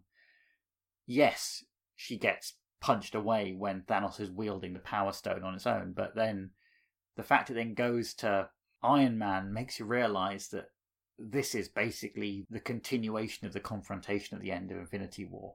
But obviously, it's not going to end the same way. Yeah. So he delivers, once again, the classic line, the line that started everything off. I am Iron Man. Snaps his own fingers, and Thanos' army slowly turns to dust across the landscape. As we suspected at the moment when he did that, the radiation from the glove kills him. I mean, it almost killed the Hulk, and he is 50% radiation. And he dies on the battlefield with Pepper, Peter, and Rhodes with him. And this was also really emotional, particularly the bit that got me was when she realises that he's dying, and she knows that the best possible thing she can tell him is that she and their daughter are going to be fine, that they will be all right, and that he doesn't need to worry about them. That absolutely killed me. I think there's even that shot of they're not like immediately there, but it shows the look on Captain America and Thor's faces, and they realise that the cost of their actions has, yes, it's brought everyone back, and they knew that there would be casualties in it, but to set up the whole plot with Tony Stark saying that there's one thing that I want at the end of this. One thing is that I want to remain in this timeline, essentially, and I want to hold on to the things that I have gained in these 5 years and learn to treasure. He's clearly learned to start thinking about other people and to not be as selfish, and to have his family. He's settled down with Pepper. He has his daughter. It's all played out in that kind of trope that means that that ultimately it's not going to end well for him. Yeah, so at the very beginning of Infinity War, well, after the attack on the Asgardians, you get that bit where Tony and Pepper are strolling through the park talking about their wedding, possibly starting a family, and it all gets very foreshadowy about the possibility that he's going to die. But then, of course, he doesn't in that film. It kind of subverts that expectation. And he ends up living through the events of Infinity War, including with the fake-out death where he gets stabbed by Thanos, and then does actually live and do all those things. They do seem to get married, settle down, have a kid. But the ultimate foreshadowing of his fate is that he does end up dying, but only after he's actually gone and done all those things. That's not necessarily what you expect from the beginning of Infinity War. There is something slightly inevitable about Stark dying, both in terms of, mirroring what happens at the end of Infinity War, but also this is the natural end to his arc, I think. The only ways that you could actually have Iron Man do something potentially interesting that would sustain, a plot would probably be to do the kind of devil in a bottle kind of plot lines where he was an alcoholic and, or ones where he makes even more mistakes, I suppose, that, that cost the world even more. But in reality, the nice thing is they allow Iron Man to go out as a hero and to perform a selfless act for somebody who has had a slight kind of selfishness about him a lot of the time, often believing that, that he was the one who could bring safety to the world. He was the guy who had the ideas. He always felt that he could see everything coming, and he was so calculating that he could come up with the best solution. But even he knows at this point that there's that look between him and Doctor Strange before he is about to get the Infinity Stones, etc., which is where he realizes that he is kind of the key to everything here. And I think it's very, very hard to watch. Like you say, the fact that Pepper has shown up in the form of that rescue character as well, it's like everything has so moved on from him saying, I am Iron Man, and, back in 2008. It's all so different. The whole world has changed. And he has been a part of driving that. And yet it's his sacrifice which is necessary to remove the threat. So although, it was Hulk's snap that brought everyone back, the threat of Thanos is only really removed in this personal confrontation between Iron Man and Thanos, which is always, now you look at it, how it was always meant to end. It was set up back in Infinity War when it was clear that they were eyeing each other up on Titan, knowing that was the ultimate fight that was going to happen. But you couldn't have Thanos being dusted without Iron Man being a casualty of it as well. It's that bit where the three of them are there with him, where you've got Rhodey, Peter and Pepper, and they all respond so differently to the fact that he's clearly dying. Because Rhodey, being a former soldier, is clearly like, oh shit, yeah, this isn't good. He knows that there's nothing that can be done. Peter goes to pieces.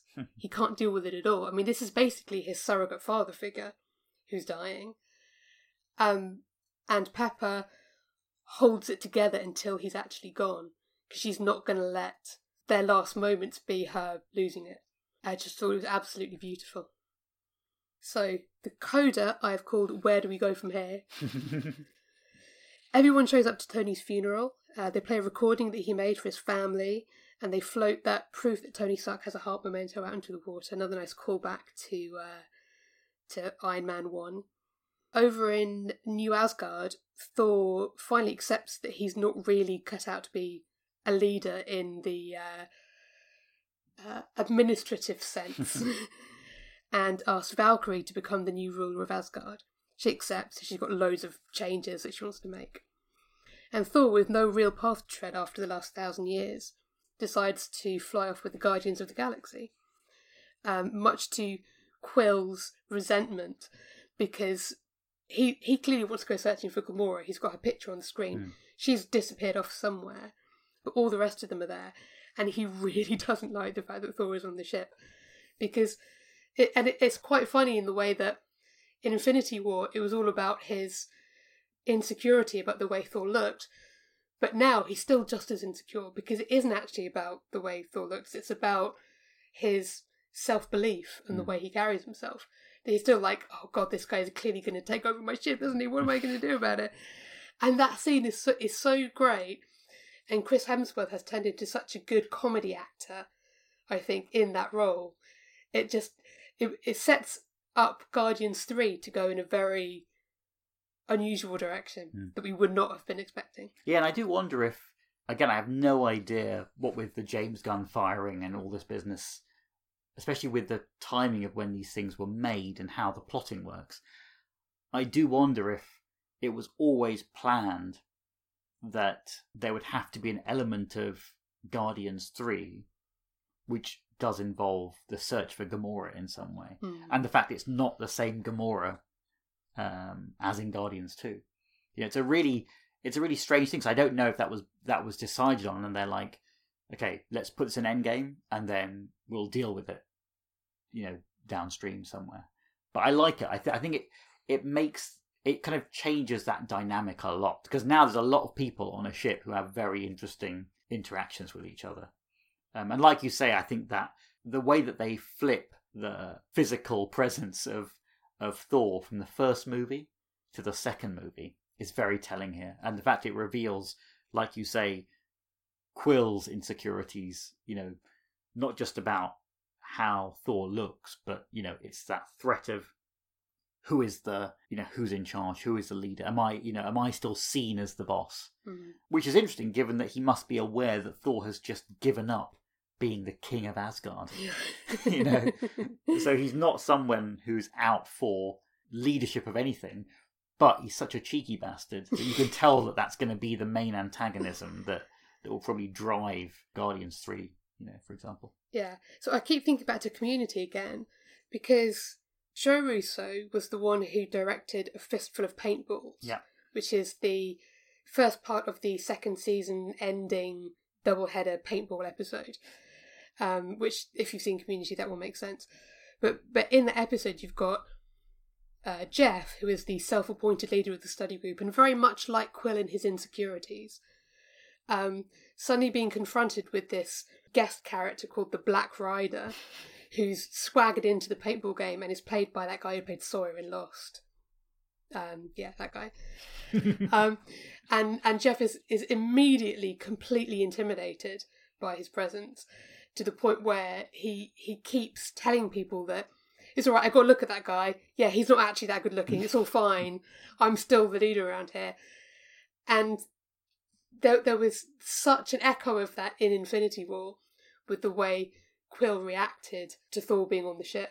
In the first instance, where they were calling him the Pirate Angel, and Drax said, "No, you're a dude. This is a man." But again, it was the other Community episode, Beginner Pottery. Anthony Russo directed that one, and it's the same thing, where Jeff is immediately intimidated by the presence of someone who is a more natural leader than him, and freaks out and can't deal with it at all. So the Guardians are going to go off and do who knows what next. Meanwhile, Steve is tasked with taking the Infinity Stones and Thor's hammer back to the past to put them back in their rightful places so that it doesn't fracture the timeline. So he disappears off into the past, but he doesn't return to 2023. And I think that Bucky knows he's not coming back. Yeah. Because he says, "I'm going to miss you." He knows that once he's gone, he's going to go off and live a life. But Bruce and Sam are alarmed when he doesn't reappear on the podium. But then he does appear, sitting on a bench, as a very old man. And he must be very, very... If he's gone back to the 40s, he's got to be, well over 100? But I suppose if he's a super soldier, he can look good for 100. Because it's now 2023. He must be over 100. But he basically says to Sam, I decided to go and get a life. He's got a wedding ring on. We can tell what's probably happened at this point. And he hands the shield over to Sam, saying, this is yours now. This doesn't have to be a world without Captain America just because it's a world without me in it. And then we see in the past him finally dancing with Peggy. After, if you look at the MCU so far chronologically, you would begin with the first Avenger. So it ends with them not getting their dance, and then the entire Infinity Saga ends with them getting their dance. So the end credits roll, and the 6 Degrees of Kevin Bacon game is ruined forever by the sheer number of people in this film. The end.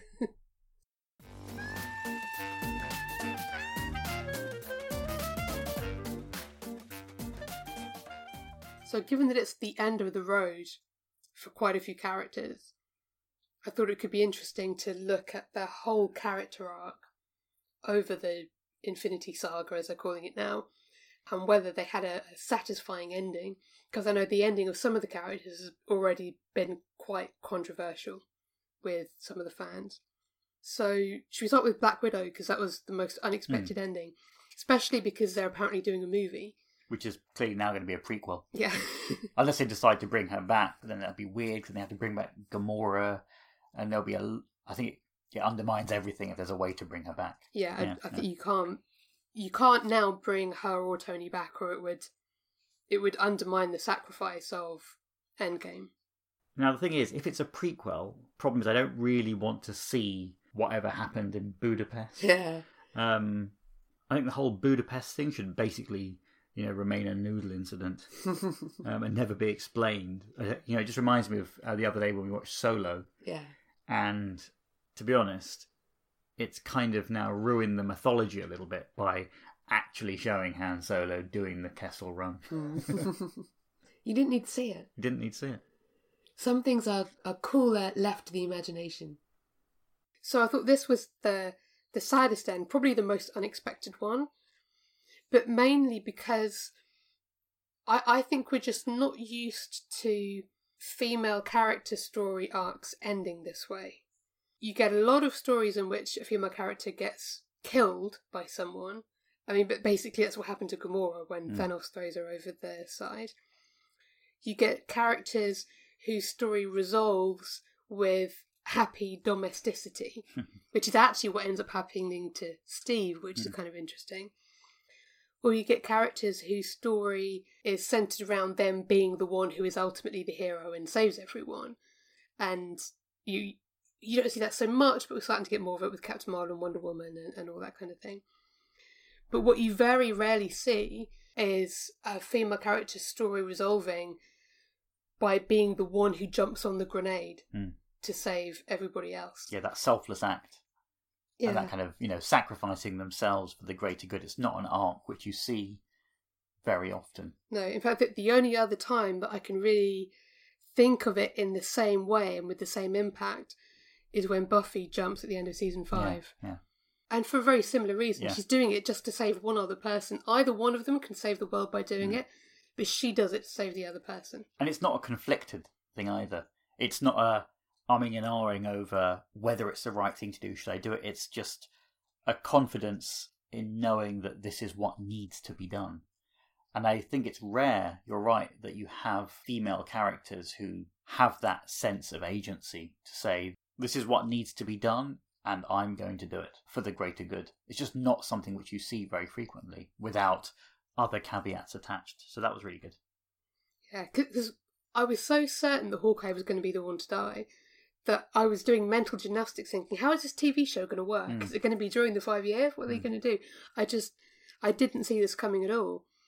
But I think it makes sense for her character arc because it's ultimately always been more about her friendship with Barton, far more so than it has about the romance with Banner, which I never really bought into.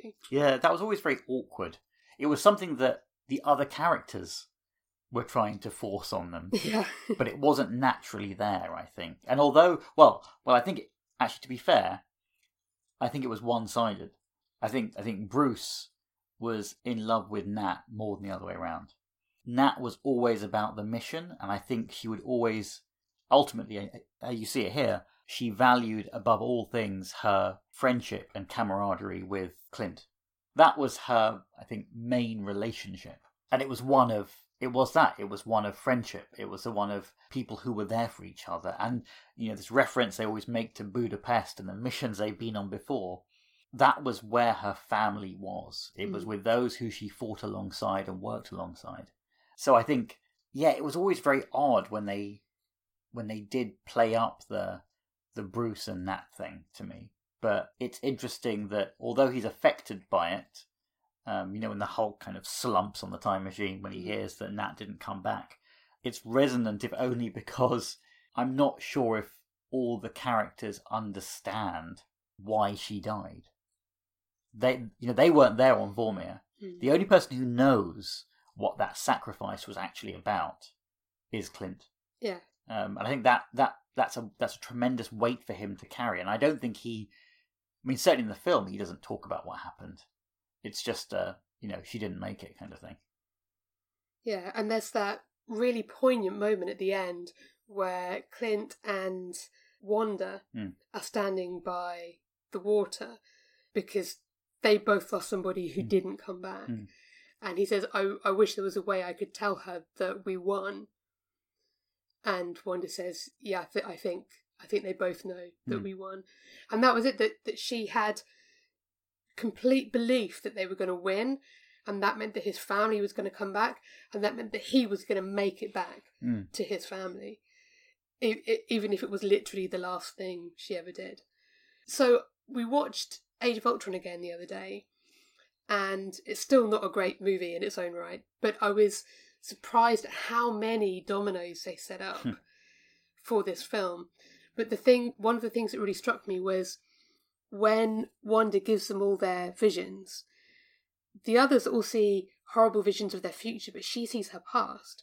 Because the thing she's actually most afraid of is herself and the things that she's done, and the idea that it somehow makes her a terrible person and that she can't be a hero. And that's what she sees in Clint. Yeah. In the person he's become, wandering around Japan, taking out Yakuza. Yeah.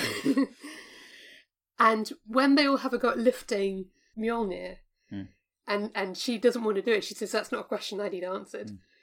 It's that fear that she has of herself, where she's like, yeah, I'm not a hero, but actually through seeing in Clint everything that she has gone through, she says, well, yeah, I am actually a hero, because you're the person that I care about more than anything. You're my best mate, and I'm going to make sure that you get home in one piece.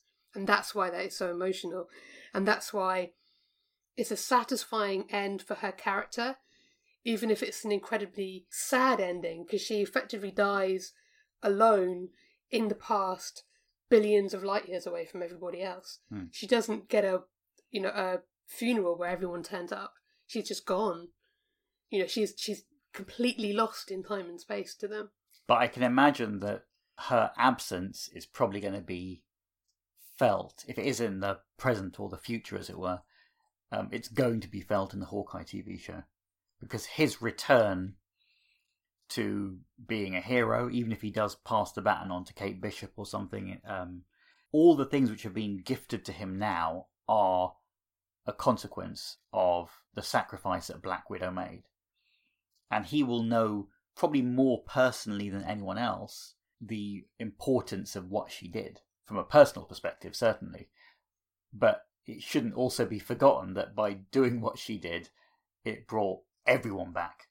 So it's weird. It has resonance throughout the whole universe. It's this single act that she performed, but I still think that Hawkeye will carry the weight of it personally, and that's what's been very clever about this film. These are things happening across the universe, but it's all about the people. There's a lot of character development in these films, which I think is to be lauded. I think just because it's difficult to maintain that focus when you've got sort of big space battles and aliens and things like that.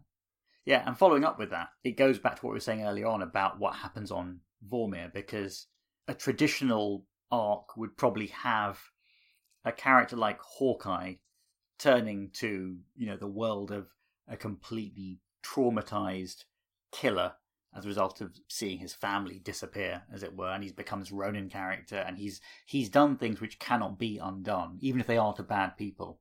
So you kind of think that his arc is going to be one about him having to atone for that in some way. So he's the one who's going to get killed. That's a sacrifice he would make. You couldn't undo what he had done, but he could at least pay for the lives he has taken by losing his own life. That's a way that you can imagine him being the one to lose his life on Vormir to get the Soul Stone. But the fact they completely subvert that is pretty astounding, because it should be a sense of redemption for Hawkeye, because he's the one who should die, and it should be the way that his arc ends. Essentially, if he died on another planet, given all the things he's done on Earth in those 5 years, I think it would be easier to take than it being Black Widow who goes. But that's the difficult decision that they've made, and it's really impressive that they choose to do that. Essentially, though, by killing Nat instead, what you've got is Barton being redeemed in a way, because now he is left with the burden of knowing that she was selfless enough to make that sacrifice that allows, everyone to survive. He gets to return. He gets his family back. All the things he wanted, all the things he was doing in those 5 years were because he didn't have those things. And all of a sudden, that's all given back to him. So how does he deal with that in the future? It almost makes his arc a lot more interesting going forward, I think. And I like the fact that ultimately it is about the fact that it's Nat's belief in him which will put him in a very difficult position of having to atone for what he has done in the future. But it makes it all the more poignant that she wants him to survive, because she wants him to have his family back and have the options and the choices that she didn't have in her own life. So I think Thor's arc is another one which subverts where you expect a traditional narrative to go. Because if you think of a standard sort of wayward prince narrative, whose family get killed and kingdom falls into crisis, it usually ends either with them dying to save everybody, or with them finally growing up, learning responsibility, and taking the throne and becoming the leader that their people need. But he doesn't do either of those things. And although he's 1,000 years old, he is effectively the most childish Avenger. So, he's very... The way that he responds to suddenly being free of responsibility is itself very juvenile. He just eats junk food and plays video games. That's his reaction. And his reaction to problem solving has always been to punch things. If you think of what happens at the opening to Infinity War, when half the people get killed, a responsible leader would think, right, where are the rest of my people? Let's make sure that they get somewhere safe, that we can, establish somewhere, got to look after them. That would be their reaction, right? To find out what's happened to the survivors. But his reaction is, point me in the direction of the biggest weapon in the universe so I can disembowel my enemy. That's how he solves problems. He's not cut out to be king at all. Certainly not yet, anyway. So for me, it makes sense for him, particularly in light of what Frigga tells him about, you will fail at becoming the person that you're supposed to be, but a hero's mark is becoming who they are. And he says that to Valkyrie at the end. He says, I'm going to become who I am, find out who I am. And that's why he goes. He's going to be useless sitting in New Asgard trying to run things. He already has been. He needs to be out there doing dumb stuff. And I think it makes perfect sense for him as a character to still be continuing and to still be looking for the next adventure. It would be like death if he ended up sitting on a throne signing documents and passing laws and trying to be responsible. He just can't do it. He's not a natural leader in that sense. I think even when you think back to Ragnarok, which was sort of the moment when Thor changed a lot in how his characterization worked within the MCU, when he goes into the arena to fight the Hulk for the first time, he's not unhappy about it. He wants to have a weapon and he wants to fight. That's his approach to doing things, like you say.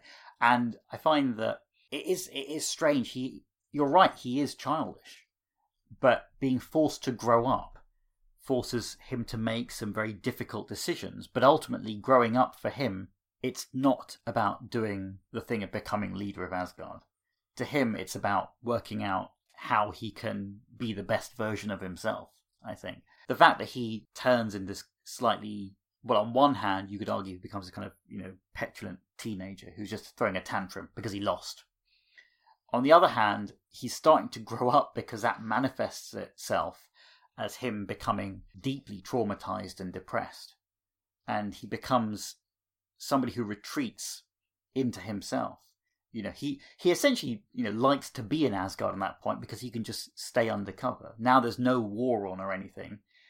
It's weird that he decides to shroud himself in the safety of knowing that there is no responsibility because he's worried about taking on any responsibility. He doesn't know what to do.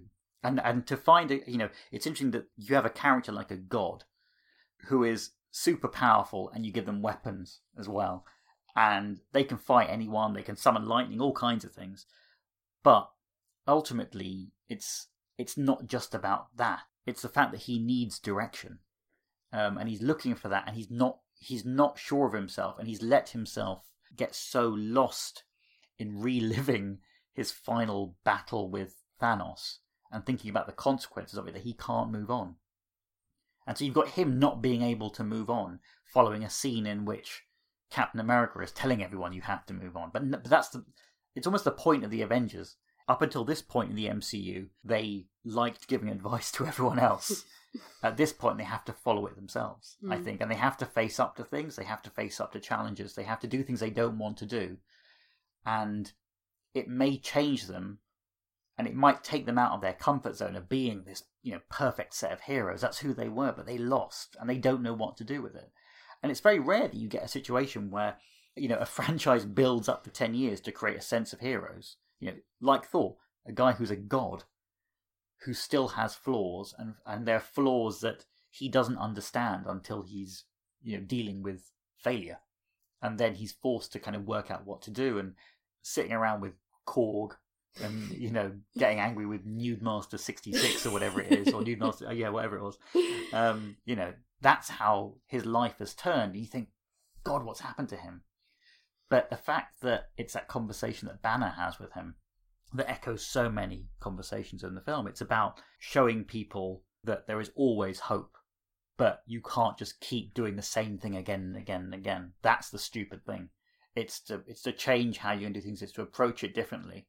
And that if you can't do things alone, you have to do things together. And I think that's a very interesting way that they use that whole message, to kind of build Thor's character up, even to the point where he takes second stage to Captain America towards the end.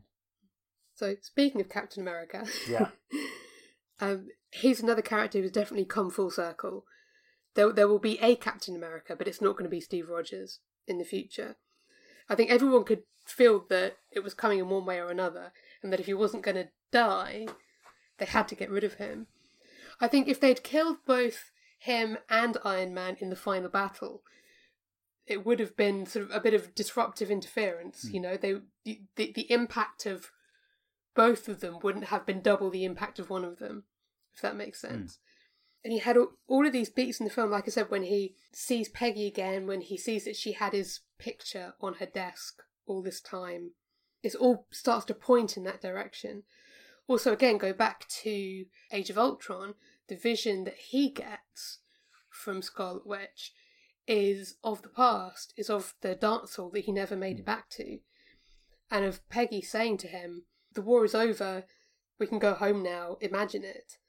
And then the hall is empty, and it's all gone, and he's lost everything. That was always the one thing that he could never get, but he could never move on, no matter how much he told other people to move on.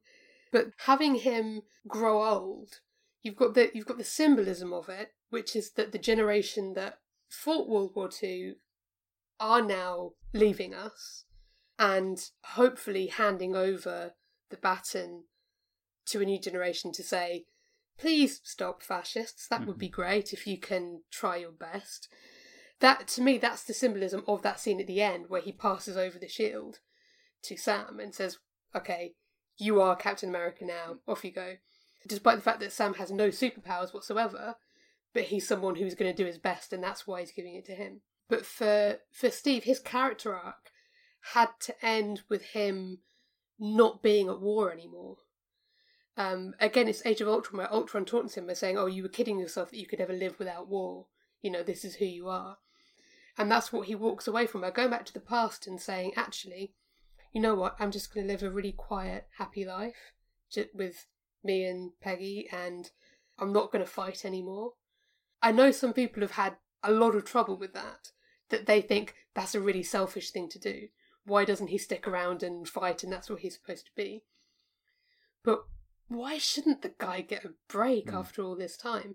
He gets to do the thing, the symbolic thing that millions of people didn't after World War II, which is to go home and live your life. And again, it's Age of Ultron, where Tony is justifying the creation of Ultron, saying that, you know, he's trying to stop wars from happening. He's trying to stop the next invasion from happening. And he says, isn't that why we're doing all of this? So that eventually we can all just go home. You know, that we're not just constantly looking for the next fight. And so I know some Captain America fans have been saying this is completely the wrong ending for his character, to walk away from the fight. But I feel that it's a very poetic ending and quite a symbolic ending. And there is the question of how he's changed the past. But that gets into the whole time travel question, which is still baking my noodle. And in that bit in Age of Ultron where Stark has his vision of the future, which we'll come on to, I'm sure, in a bit, in that, isn't his shield broken as well? Yeah. And that's exactly what happens during the fight with Thanos. Yeah. I mean, I'm not sure if these things were that carefully plotted out, but it's incredible that they have these callbacks to things. And ultimately, you realise that a lot of the characters have gone through the ringer. So their fates can't go in that many directions. They either have to atone for what they've done, which will be probably Hawkeye's arc. They'll be dead. They have to finally sacrifice themselves in some way, which is what Stark does. Then there are those like Captain America who, I mean, what do? Do you kill them off, or do you essentially give them the option of retirement, something that a superhero can't usually get? You know, it's a chance to go back, like you say, and have the things which he has pined for in all these films. And again, I think it speaks to that idea that, you know, these powers were not inherently in him. They were given to him, and that made him Captain America. And he rose to that, and he became that hero. But at the same time, it was the simple things that he yearned for that he could never have. And then, even when he mentions at the beginning, you know, he's been in the ice for 70 years. Mm-hmm. That's the harshest way for these things to be taken away from him. But the fact they've constantly played on his memories of Peggy as well in that time make it all the more poignant that he does deserve this. He does deserve the chance to go back. But like you say, it does mess with the timeline completely. Yeah, because it's quite clever the way in the final battle they succeed in giving Captain America the big moment and Iron Man the big moment. They both have an iconic scene, which for Cap, it's wielding the hammer and giving it the Avengers Assemble. Whereas for Iron Man, it's the snap and the sacrifice. So they managed to weave both of those things in. In terms of how he changes the past, I don't see any reason why Peggy can't still go and co-found S.H.I.E.L.D. It does mean that he sits on his hands and doesn't do things like warn them that maybe Hydra is taking over, or that Bucky is going to kill Tony's parents and things like that. But I have a theory about time travel and Mobius strips that I'm not going to get into right now because it's about characters. But I think there's a way that you can explain that where he hasn't actually screwed things up. He's just decided for once in his life to be a tiny bit selfish and go and live a life, and frankly, who can blame him? And what I was saying before about settling down into domesticity often being the narrative conclusion to some story arcs, I think people maybe feel like it's somehow out of kilter for that to be the narrative conclusion for Steve Rogers. But why shouldn't it be? Like, does the poor guy not get to do that?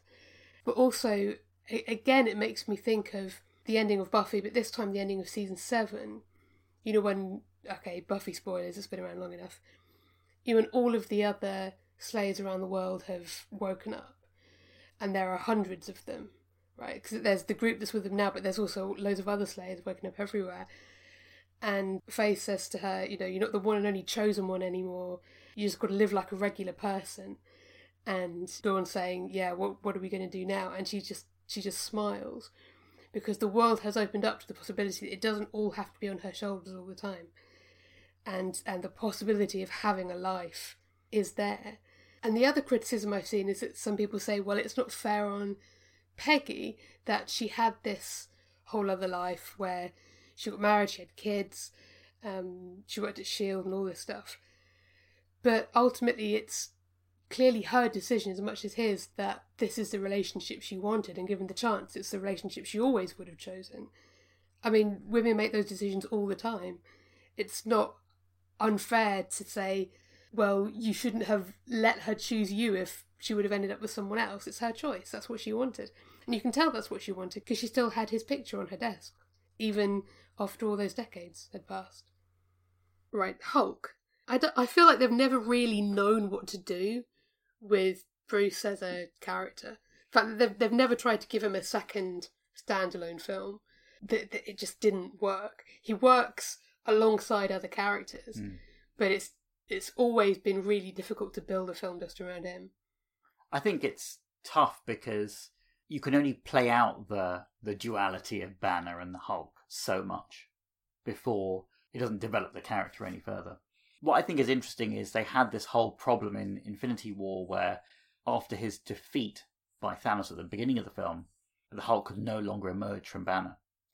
And in a strange way, I'm actually glad they didn't go into it too much in this film. They basically jumped to the point 5 years afterwards where he's reconciled the presence of both Banner and the Hulk within himself. And by keeping him in that state for the whole film, with the exception of his interaction with the Ancient One, what is nice is that you don't have what was a big kind of punch the air moment in the earlier films where you wait for him to Hulk out. That doesn't happen because ultimately he is the Hulk throughout the film, so he has to do something different. And peak Hulk was probably in Ragnarok. You know, that's where he started to show a lot more characterization while still being the Hulk and Banner at the same time. You know, it was just Banner in Infinity War and he was left in the background of things. Here, he does serve a purpose, but it doesn't make me want to see a standalone Hulk movie. But I'm kind of intrigued to know what his arc is going forward. Is he just now the character who is the original member of the Avengers who has essentially found peace with himself in a very simple way? I mean, that conflict was personal. It didn't really affect his ability to be an Avenger, whether he was Banner or the Hulk. Now he's sorted that out. He just is, and he's kind of at peace. And maybe there's some characters who don't need the overblown dramatic ending. They just need to settle down. Right. Thanos. Because I think we've said goodbye to him once and for all. First of all, what a great villain, which Marvel hasn't always had in their films. I mean, proper Darth Vader level iconic villain, I think, at this point. And the film would have fallen down. It would have fallen down in Infinity War, but Infinity War worked brilliantly.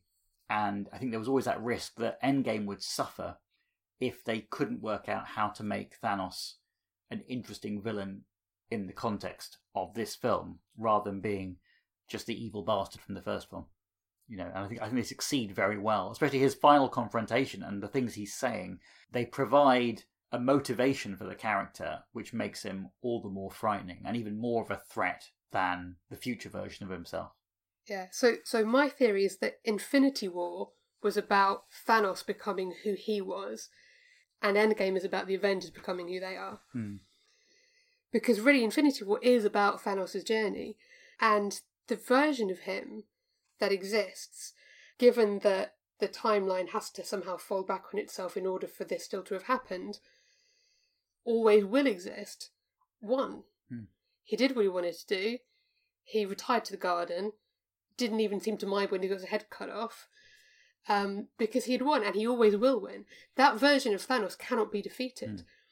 And there's a narrative wall here where emotionally you want Tony to defeat that Thanos, the Thanos who tormented him, the Thanos who defeated him, but he can't because that Thanos is gone. That Thanos died winning, and that can't be undone. All he can do now is defeat old Thanos. So when the Thanos who lived through Infinity War dies, it's not very satisfying because it's a hollow victory. And in fact, it gives Thor nothing to have done it because it doesn't matter, it doesn't help anybody. And we feel like, oh, that's it, he's just gone. But he won, and he died having won.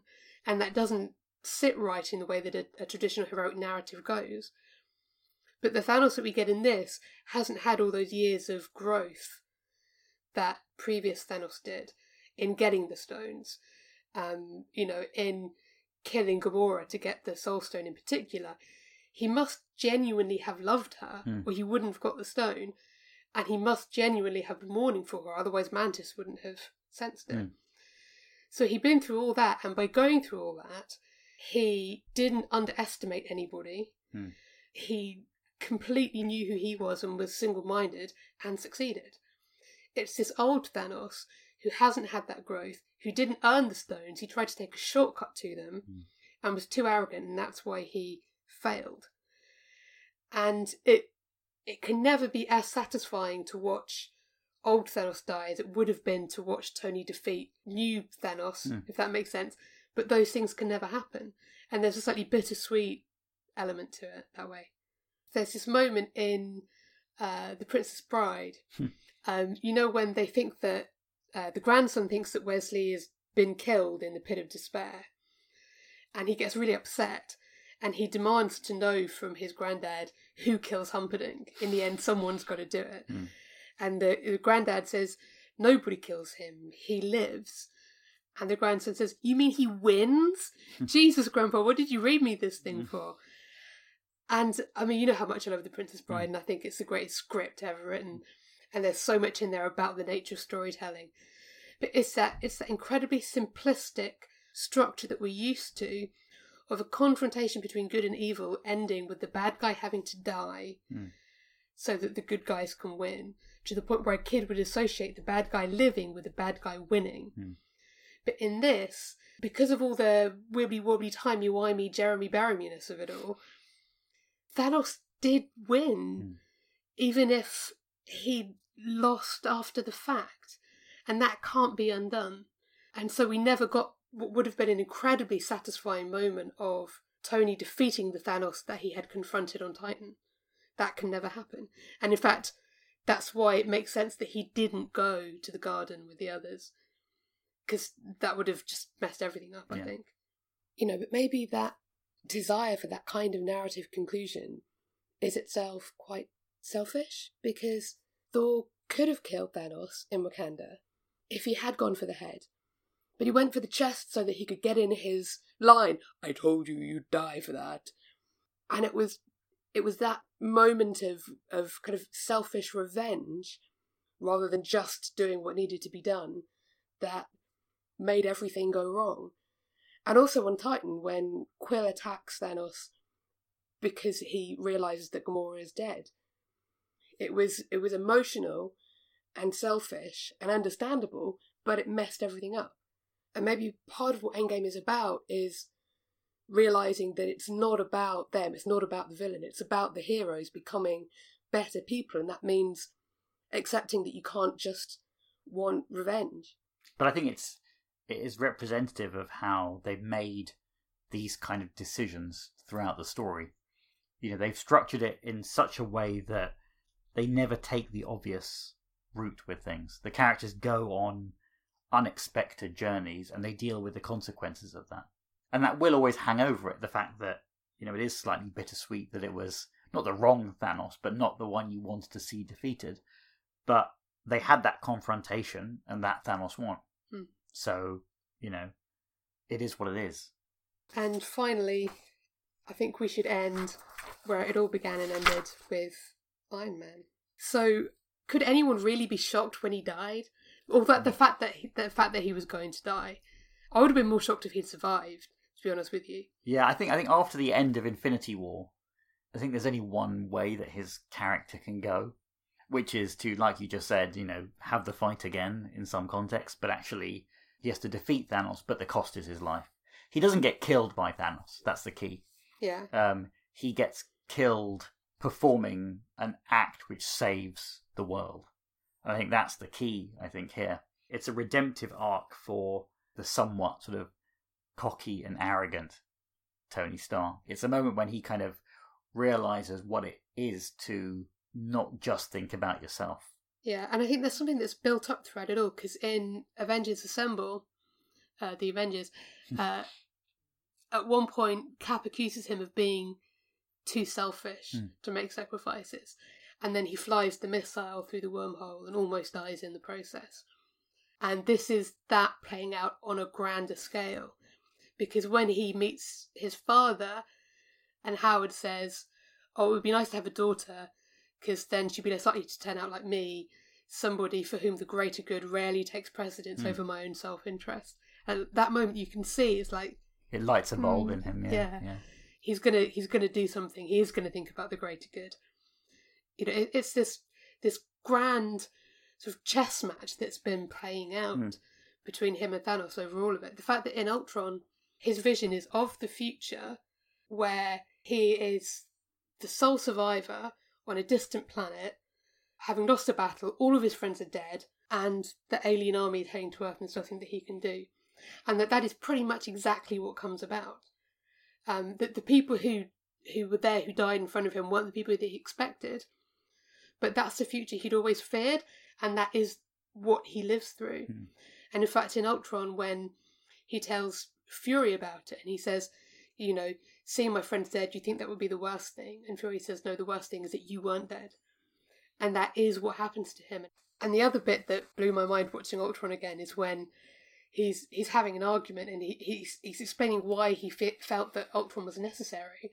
And he said, we can go and take down arms dealers every day, but there's forces up there that are coming. And he says, up there, that's the end game. And I was like, bloody hell, they can't have known that. They can't have known that, can they? that was what they were going to call it. But maybe they did. All these years later, that was the end game. But also the synchronicity of it beginning with him in the first movie that was made, which I don't think anyone thought was going to be the massive success that it was. And he had been this unusable star that nobody wanted to hire because of everything that he had gone through. So many stars had to align. It was 14 million to 1 chance that film would have worked out. But the reuse of that final line from that film where he says, "Yeah, I am Iron Man," which signalled how the Marvel films were going to turn out to be very different to other superhero films that we had had. Was that the same year that The Dark Knight came out? Yeah, I think so. 2008. Yeah. Yeah. And it always just makes me think of Community again. There's that conversation between Troy and Abed where Abed says, "Would you tell me if you were Superman?" Oh, yeah. And Troy says, "I tell everyone. I never understood why he cared who knew." And that's the joy that first Iron Man brought, where he's like, I'm a genius billionaire superhero. I don't care who knows who I am. Whereas you've got Bruce Wayne skulking around going, "No one must know my secret identity." So I think he has these moments of redemption throughout the film. One when he reconciles with Captain America after spending years having this animosity between them. The second, which is when he finally starts to feel like he has had some kind of victories, when he sees that Peter is alive. Because he's obviously always felt this kind of paternal love for him. And that takes a massive weight off him, in a way. But then finally making the decision to put the greater good first. ahead of himself and his family, really, is the natural end for a character who began as a selfish arms dealer and had to learn over a very long period of time how to care about anybody else. So those are the main characters, but I think there's a few others who have some quite important character development in the movie. So Nebula in particular, I felt that if anyone other than Tony was going to take out Thanos, it was going to be Nebula. But ultimately her confrontation wasn't with him, her confrontation was with herself.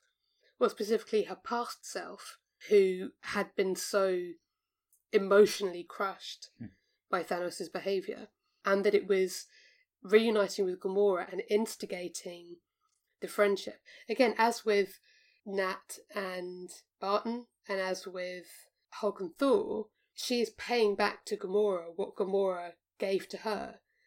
That in the original timeline, it was Gamora who first held out the hand of friendship to her to say, you don't have to be this way, we can fight him together. And now she's paying that back to past Gamora and saying, I know that you don't really want to stand by him, so let's go and do something about it. We became sisters, so we can do it again. It's that narrative coming full circle. And ultimately it was about her confronting herself in order to move forward with her life and with her sister. And I think Ant-Man becomes obviously a more prominent character here. He's only really featured in his own films, and he has that big scene, but very briefly, in Berlin in Civil War, for example. But up until this point, you've only really seen him as somebody who's worked under the supervision or tutelage of others. He's relied on other people. And I think what's interesting at the end of Ant-Man and the Wasp, all that, like, his support network is taken away.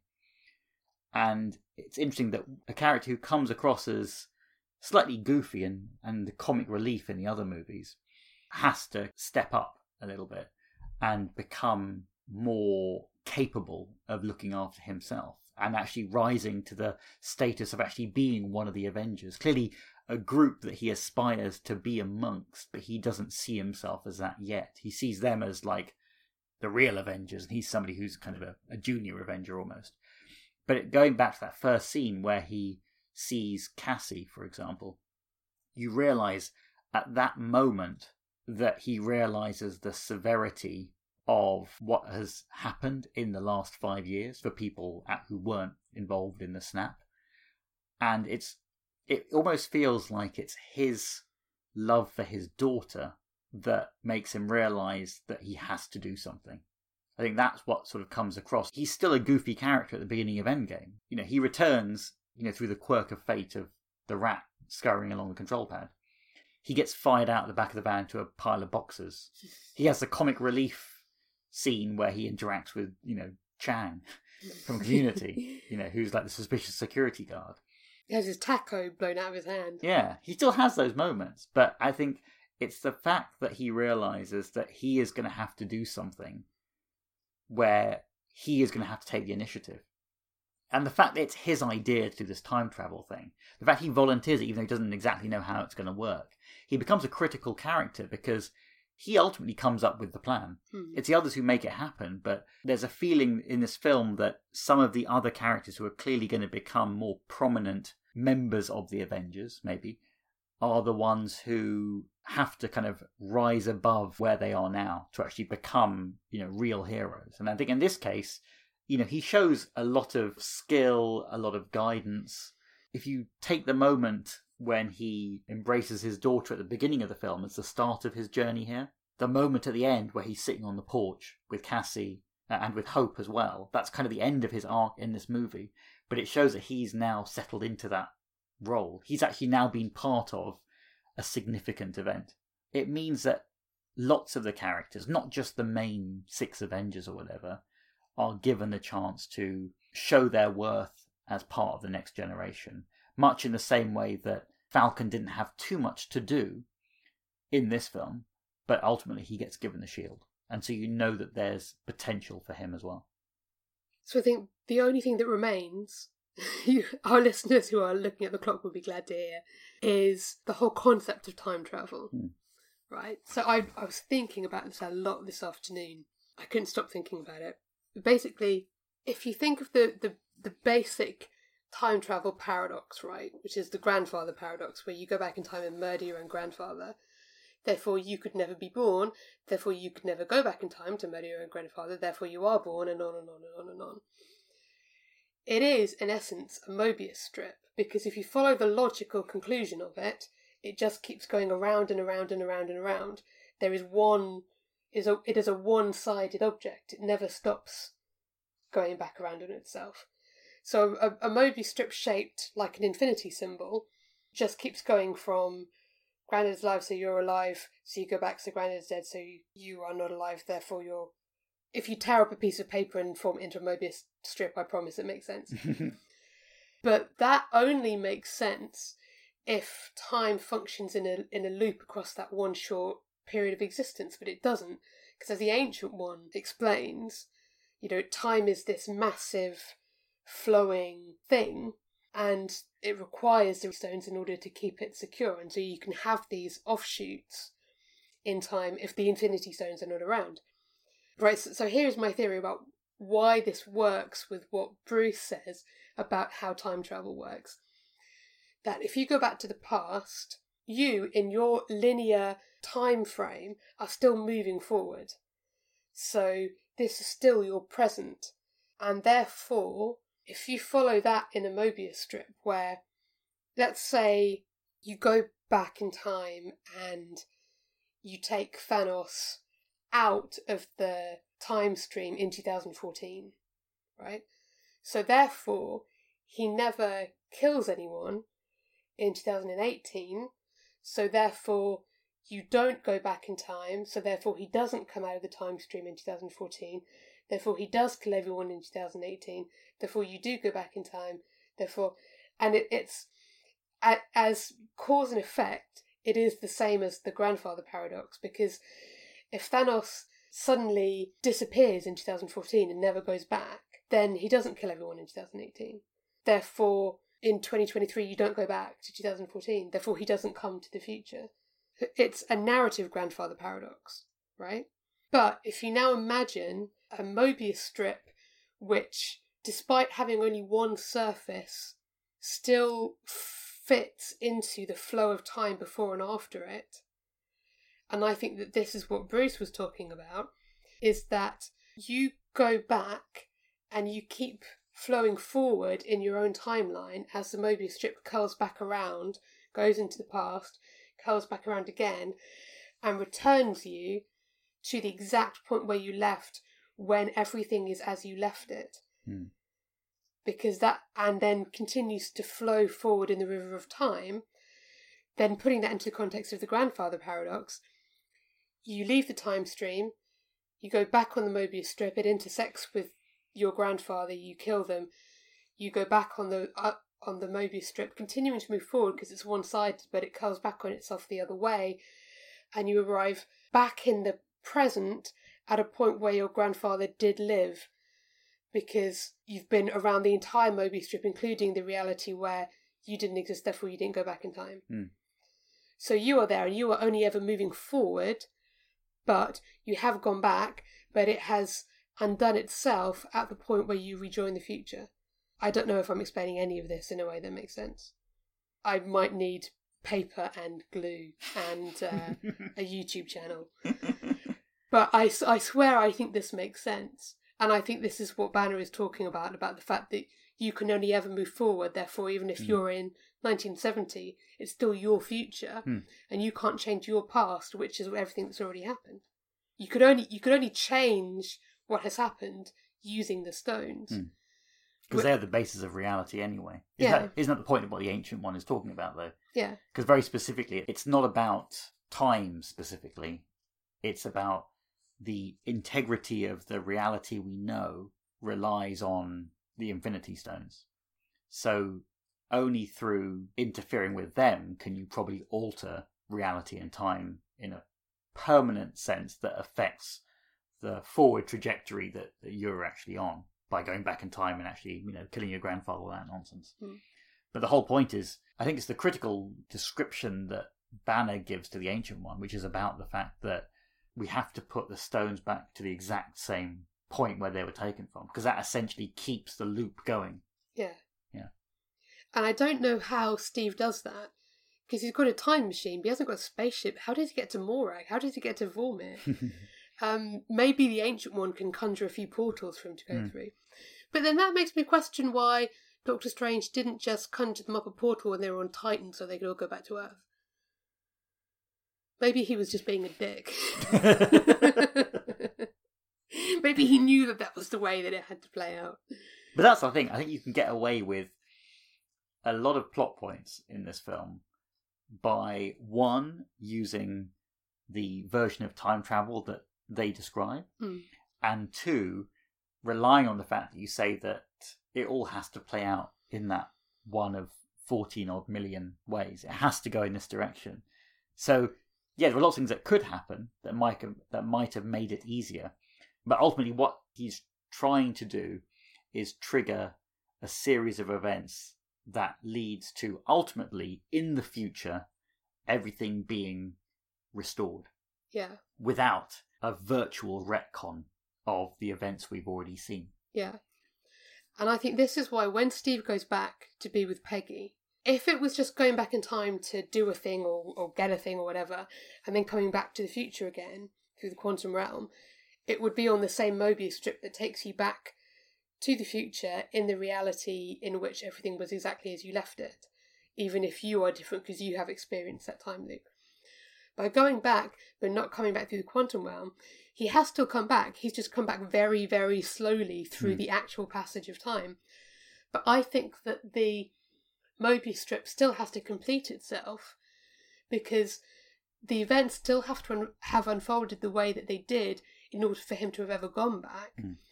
So I think that he experiences this life on the other side of the Mobius strip, the side that we don't see, even though it is one-sided. You just have to ignore Euclidean geometry for a minute.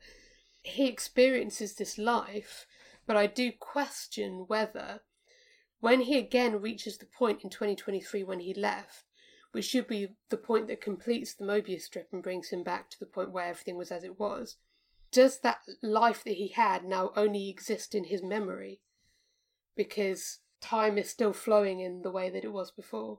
Yeah, I do wonder that, because he must be... It's something that he would have experienced, but in the timeline in which we're in throughout this film, with the characters all moving forward and now we're in 2023, for example, it's not something that happened in that timeline, as it were. It was a splinter timeline, but then he returns to the prime timeline.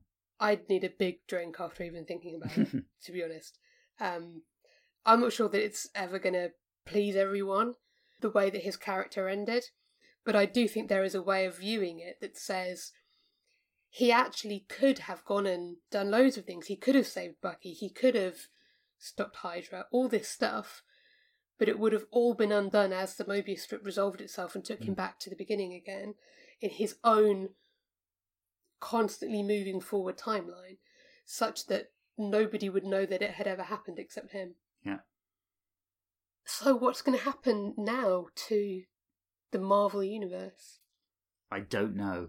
I think the one thing that will have to be addressed is the fact that half the world is now 5 years older than the other half. And I don't know if that's going to be immediately addressed in Spider-Man Far From Home, or there's some other thing that will happen which places that in a different timeline, or in the past, or something. I have no idea. But the fact that the trailer, you can look at it now more closely and realise that, look, the two people who were there are Nick Fury and Happy as well.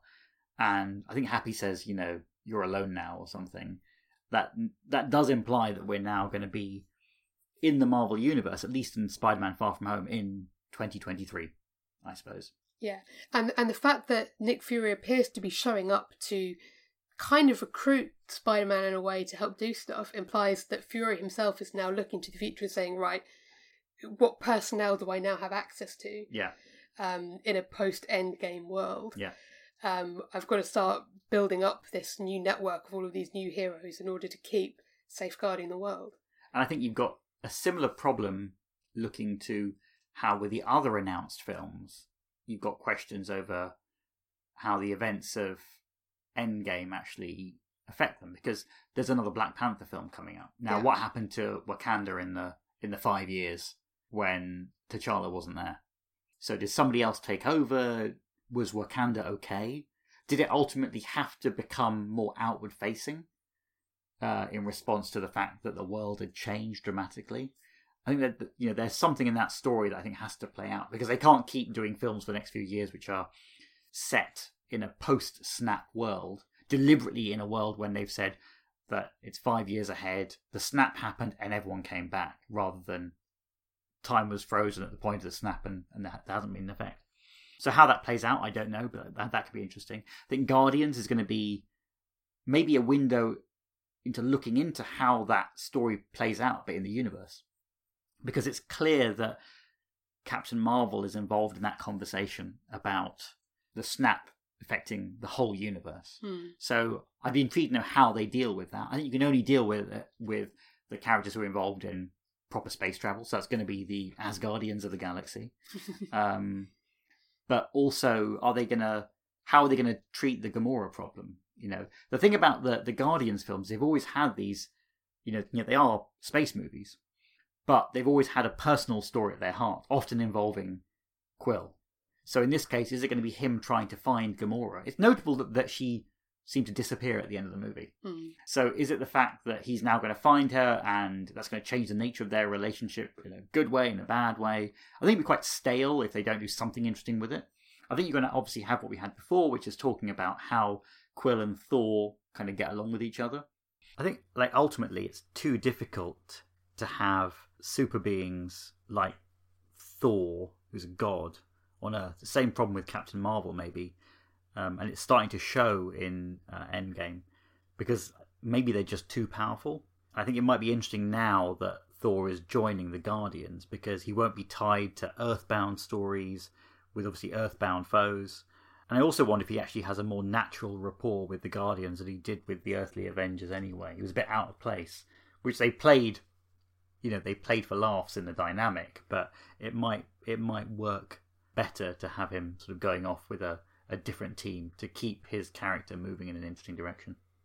Their arc could be the thing that opens up the cosmic aspects of the MCU. It's already been introduced in Guardians 2, where you have Quill's father, who's a Celestial. That's all going to come into play again.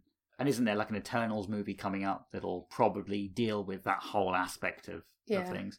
What I also don't know is whether the use of the Eternals is going to be something which is going to be used. So I know in the coming years they're going to have to introduce the X-Men somehow. If they decide to, I don't know. And are they going to introduce the Fantastic Four or anything like that? Now, those are all, on one aspect you have the cosmic side that comes from the Fantastic Four. No indication of how that's going to work yet, but I can imagine that being tied into the Guardians arc in some way. But the other side is, are they going to then bring in the X-Men somehow as well? One thing I do think is really strange is that scene at the end, or near the end, in the battle, when all the portals open and all the sorcerers, led by Doctor Strange, are able to transport all of these superheroes in to fight Thanos and his army. Now, to me, that implies that they only brought in the characters who they knew about. Because we don't see anyone new there. And yet, that implies that in this world, there is a limited number of superheroes. Otherwise, Doctor Strange would know who those other superheroes were, and he would bring them in. Even if we didn't know them, it wouldn't matter to the audience. It would matter in the context of the film. Yeah, it's like Daredevil doesn't show up. Yeah. Luke Cage doesn't show up. Yeah. But then we can guess why. Yeah. So you kind of wonder how that's going to work, but you think, if there's a limit on the number of superheroes in the MCU world at this point, how are they going to deal with having X-Men around, when ultimately there are then thousands of mutants who have all these powers? It then becomes really weird to have had a world in which you have 6 heroes defending the Earth, to then being, a world essentially overrun with, ostensibly mutants, but some of them essentially are the good ones, and then there are the bad ones. And the good ones join forces frequently with the X-Men, or fight against them in some way. So it does become kind of confusing how they're going to handle the introduction of other characters, but I think it might already be something which, based on the last 10 years of films, I'm sure they've got mapped out pretty well. And there's also the TV side of things. Yeah, so we're getting a Falcon and the Winter Soldier show. Although, will that now be Captain America and the Winter Soldier? Well, I can imagine a situation where the TV show could be dealing with the Falcon becoming Captain America. Yeah. And then they could do a film, ultimately, or bring them into the films with him established as a new Captain America. Yeah, we're getting a Hawkeye series. Which I hope is based on the Matt Fraction series, which if you haven't read is really good. It's Matt Fraction and David Ayer who did that a few years ago now. But it's a fantastic series. And that'd be really cool because you could imagine, based on the events of Endgame, that Hawkeye remains obviously skilled and a hero, but he retires from the heroic life to maybe do what he does in that Hawkeye series, which is to fight the fight for regular people. He becomes almost like a non-superpowered, friendly neighborhood Spider-Man kind of character. Friendly neighborhood Hawkeye. Exactly. But he deals with like local gangs and things like that. It's a wonderful series. But it'd be interesting if they take that as their lead. And the fact they've suggested that it's going to be him training up Kate Bishop. You can kind of see a story where he decides to stay maybe with his family, because they'll have to warp the comic book mythology, to make it work. But he might decide to go back to his family, feeling that he's got a second chance after the sacrifice that Nat made and the fact he's back with his family, and he will just train up Kate Bishop to be the next Hawkeye, which is another way they could take it, which kind of deals with some of the threads that were later on, or in the latter half of that original Hawkeye series from a few years back. So there's going to be a Loki series. Now, I think there's a way that you can try and get Loki into 2023.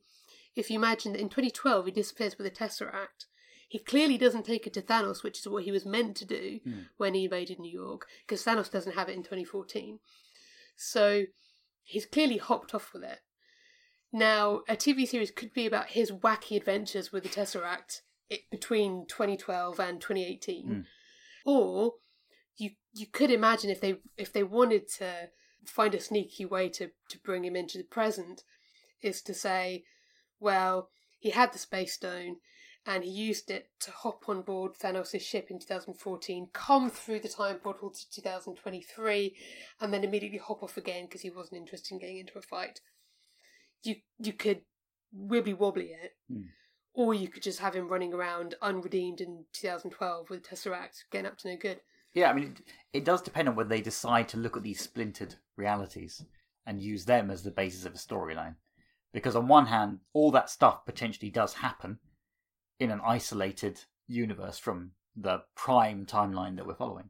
You could also argue that they're going to be very strict with it and say, look, when all the Infinity Stones go back to where they were, we're only now going to follow the prime timeline. So there could be some funny way, like you say, of Loki coming back into the storyline. But it'd be interesting to know what they do. But is it just going to be a mini-series or a long-running thing? I think a lot of these things are going to be short-run, 6-episode, 10-episode kind of series. And I can't imagine them running forever because the MCU has a knack of wanting to move on. It's not going to keep hanging on with these characters unless they evolve sufficiently to become a relevant part of the MCU again.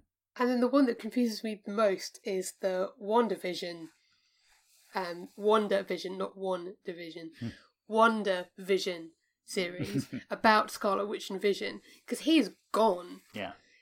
He ain't coming back because there's no Mind Stone. Yeah. So how and when and where and Well, it could be that prequel set in Glasgow or Edinburgh or wherever it was.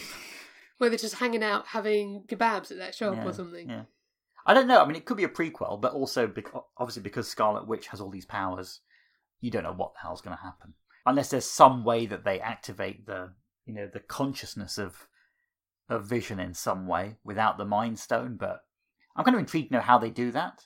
It's kind of strange because we obviously, I think we've only got one planned MCU film coming up in Spider-Man. Yeah. So when and how these series will filter in is going to be kind of interesting. Mainly because they're going to be on that new Disney sort of streaming service. Yeah. So if not everyone's going to have access to them, potentially, are they going to make them that integral to the MCU? Or are they going to make them things which you could watch to enhance the experience, but they're not essential? And again, I'm not sure if the WandaVision thing is... I can imagine that working as not a completely relevant aspect of how the MCU plays out over the next 10 years, but I could see it being one of, like these other shows, almost like a limited series run set within the MCU. And I would kind of treat some of them more as a send-off for some of these characters who they didn't want to have taking the limelight of Infinity War and Endgame. So maybe they want to have a proper ending for Vision in some way because he wasn't featured at all in Endgame. And they can do that by bringing back the plot line with him and Scarlet Witch as well. Same with Loki. Everyone was always... There were so many rumours about Loki not really being dead at the start of Infinity War. But actually, depending on how you view, the timelines and how it's all working, it's unclear how that would work. But maybe it would be good to have him have either his own universe where he could, have his own adventures, or they'll have something which acts as a send-off. But I think you can actually do isolated Loki adventures that could still keep him in the MCU. Whereas I see that less so potentially for Vision, because he seems to be dead, and they are kind of keeping the characters who were killed by Thanos or those who are killed in sort of unresurrectable fashions that are completely separate. And apparently one other movie that they have now confirmed is coming at some point in Phase 4 is going to be a Shang-Chi movie. So clearly they are still going back through the Marvel vaults to bring out characters who aren't the obvious characters, because they know that they can make big successful films without having to just have the same super famous characters all the time. Yeah, I think that'd be really interesting, because I'm expecting that now Endgame is out. Give it a bit of time, but around the time of San Diego Comic-Con, I'm pretty certain they'll be a bit more open about what their plans are for the next couple of years. Because they were never shy about telling you the schedule of films for the next couple of years. And I think they just have been deliberately coy because they don't want to reveal how Endgame ends. So I think now they might be in a position to start talking about how at least the first part of Phase 4 is going to shape up. And I think if we start seeing some of the stories to do with the Celestials, I think that could ultimately bring in Fantastic Four, the X-Men, things like that. The TV shows, it might be a bit clearer in the future. Especially now we know the fates of those characters in Endgame. It might be easier for them to reveal how those TV shows are going to work. And I suppose to finish, it might be good just to talk a little bit about the impact of Endgame as a film. Because there have been many attempts to build these franchises, as we were discussing right at the top of the episode, and they haven't really worked. And now I think this really is a template for how to get it right, but it takes time and effort that I'm not sure other studios would want to do. In the same way that Thanos gets the shortcut to the Infinity Stones, they also try to get the shortcut to the team up really quickly, which is why I think the Justice League movie just didn't work, because you hadn't built up all the characters, and half the solo movies are coming after the main one has happened and things like that. So I think as a film, it shows that you can make proper blockbuster movies. You can make really big cinematic stories which closely adapt sort of comic book ideas and mentality, and you can actually now put these things convincingly on screen. At the same time, it's going to be a long time until people match, I think, the caliber of what we've seen. There's going to be an era now where people know that they were alive during phases 1 to 3 of the Marvel Cinematic Universe. And it is a really important sort of pop cultural event, I think. It birthed a way of doing films. It brought these superhero movies really to the forefront of the box office. But I think also it builds on lots of other films that have taken place. That there have always been very good superhero movies. We just tend to focus all the time on the ones that don't work rather than ones that do. But, going back to, the original Superman and Superman 2, they had 2 in a row that worked really well. The original X-Men and X2, again, fantastic movies. It falls down when you get to X3 and the ones after that, but they worked. I mean, the Christopher Nolan Batman movies, still very well regarded. Same with the Tim Burton Batman. I mean, it went off the boil a little bit with Batman Forever and Batman and Robin, but you can get these things to work. Yeah, the first 2 Blade movies as well. Exactly, yeah. So it has been done, and I think it's only off the back of those successes that you're allowed to make these kind of films now. And they didn't always get it right. You know, The Incredible Hulk is not a great movie. Age of Ultron is not a great movie. Thor the Dark World is not a great movie. But they're elevated to a higher status by being part of this body of films. Because I've actually enjoyed watching them more in the run-up to Endgame than I probably did when I watched them the first time. You know, and now I look at it and I think Infinity War and Endgame, fantastic movies. You know, I'm not going to go and see a film for a while where you're going to openly be hearing people crying during the film because it's really gotten to them. It's not going to have you feeling genuinely concerned for characters, feeling slightly sick, tearing up, laughing, panicking, being completely emotionally exhausted at the end of it. That's just not going to happen. And as filmmaking goes, I mean, I kind of would be really annoyed if this ends up with one of those things where at the next Oscars it gets like all the technical awards and things like that, because it is still a really good film.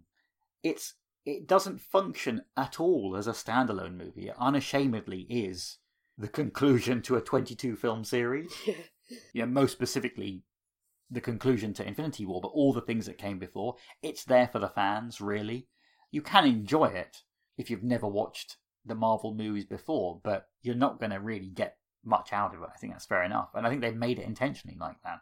And you're going to look at this as like a 6-hour movie in the same way that we think about The Godfather and The Godfather Part 2.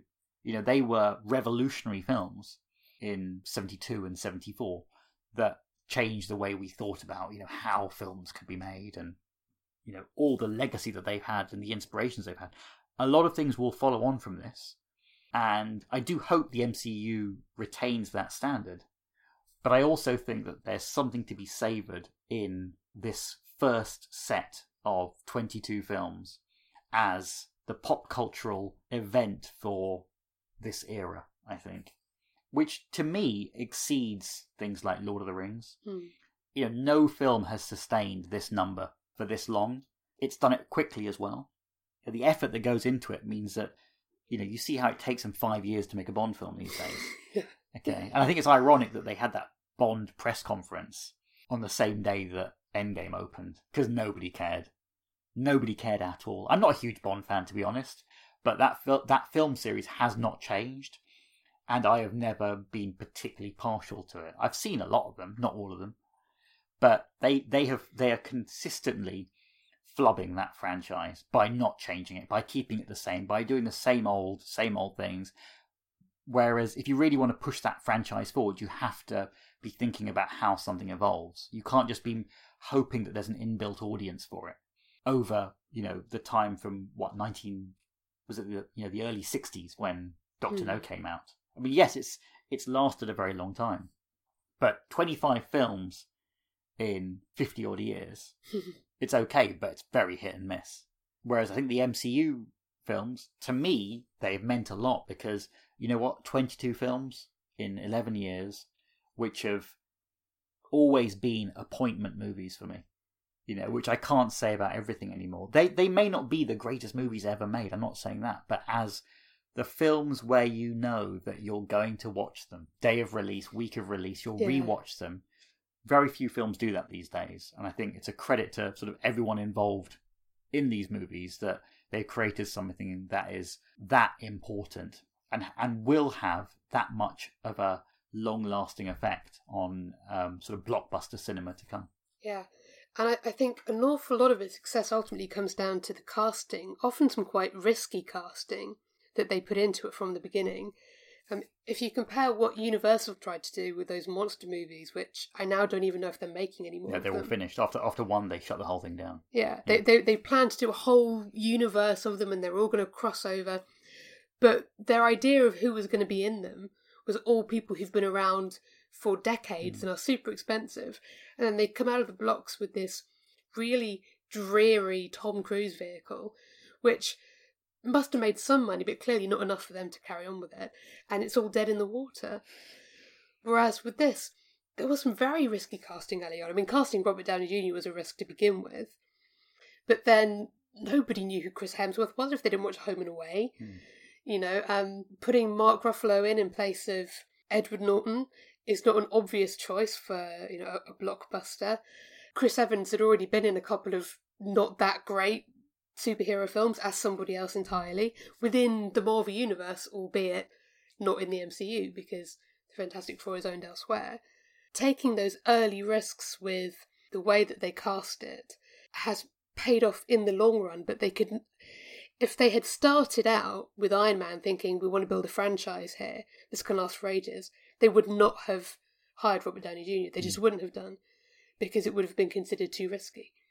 And then it wouldn't have worked out. It was that 14 million to 1 shot where everything just worked out the way that it should. If you were expecting it to end up this big, you wouldn't have done it the way that you did from the beginning. It's like when Doctor Strange tells Tony, if I tell you what's meant to happen for the 14 million to 1 to come true, it won't happen. And I think that would have been true at the beginning, that if you told Marvel at the beginning that this was what's going to happen, it wouldn't have happened, because they wouldn't have stumbled through those early films making the decisions that they did. And I think the additional aspect of this that I think we may not see for a long time, but hopefully people will learn from it, is you've got to keep films quiet sometimes. Yeah.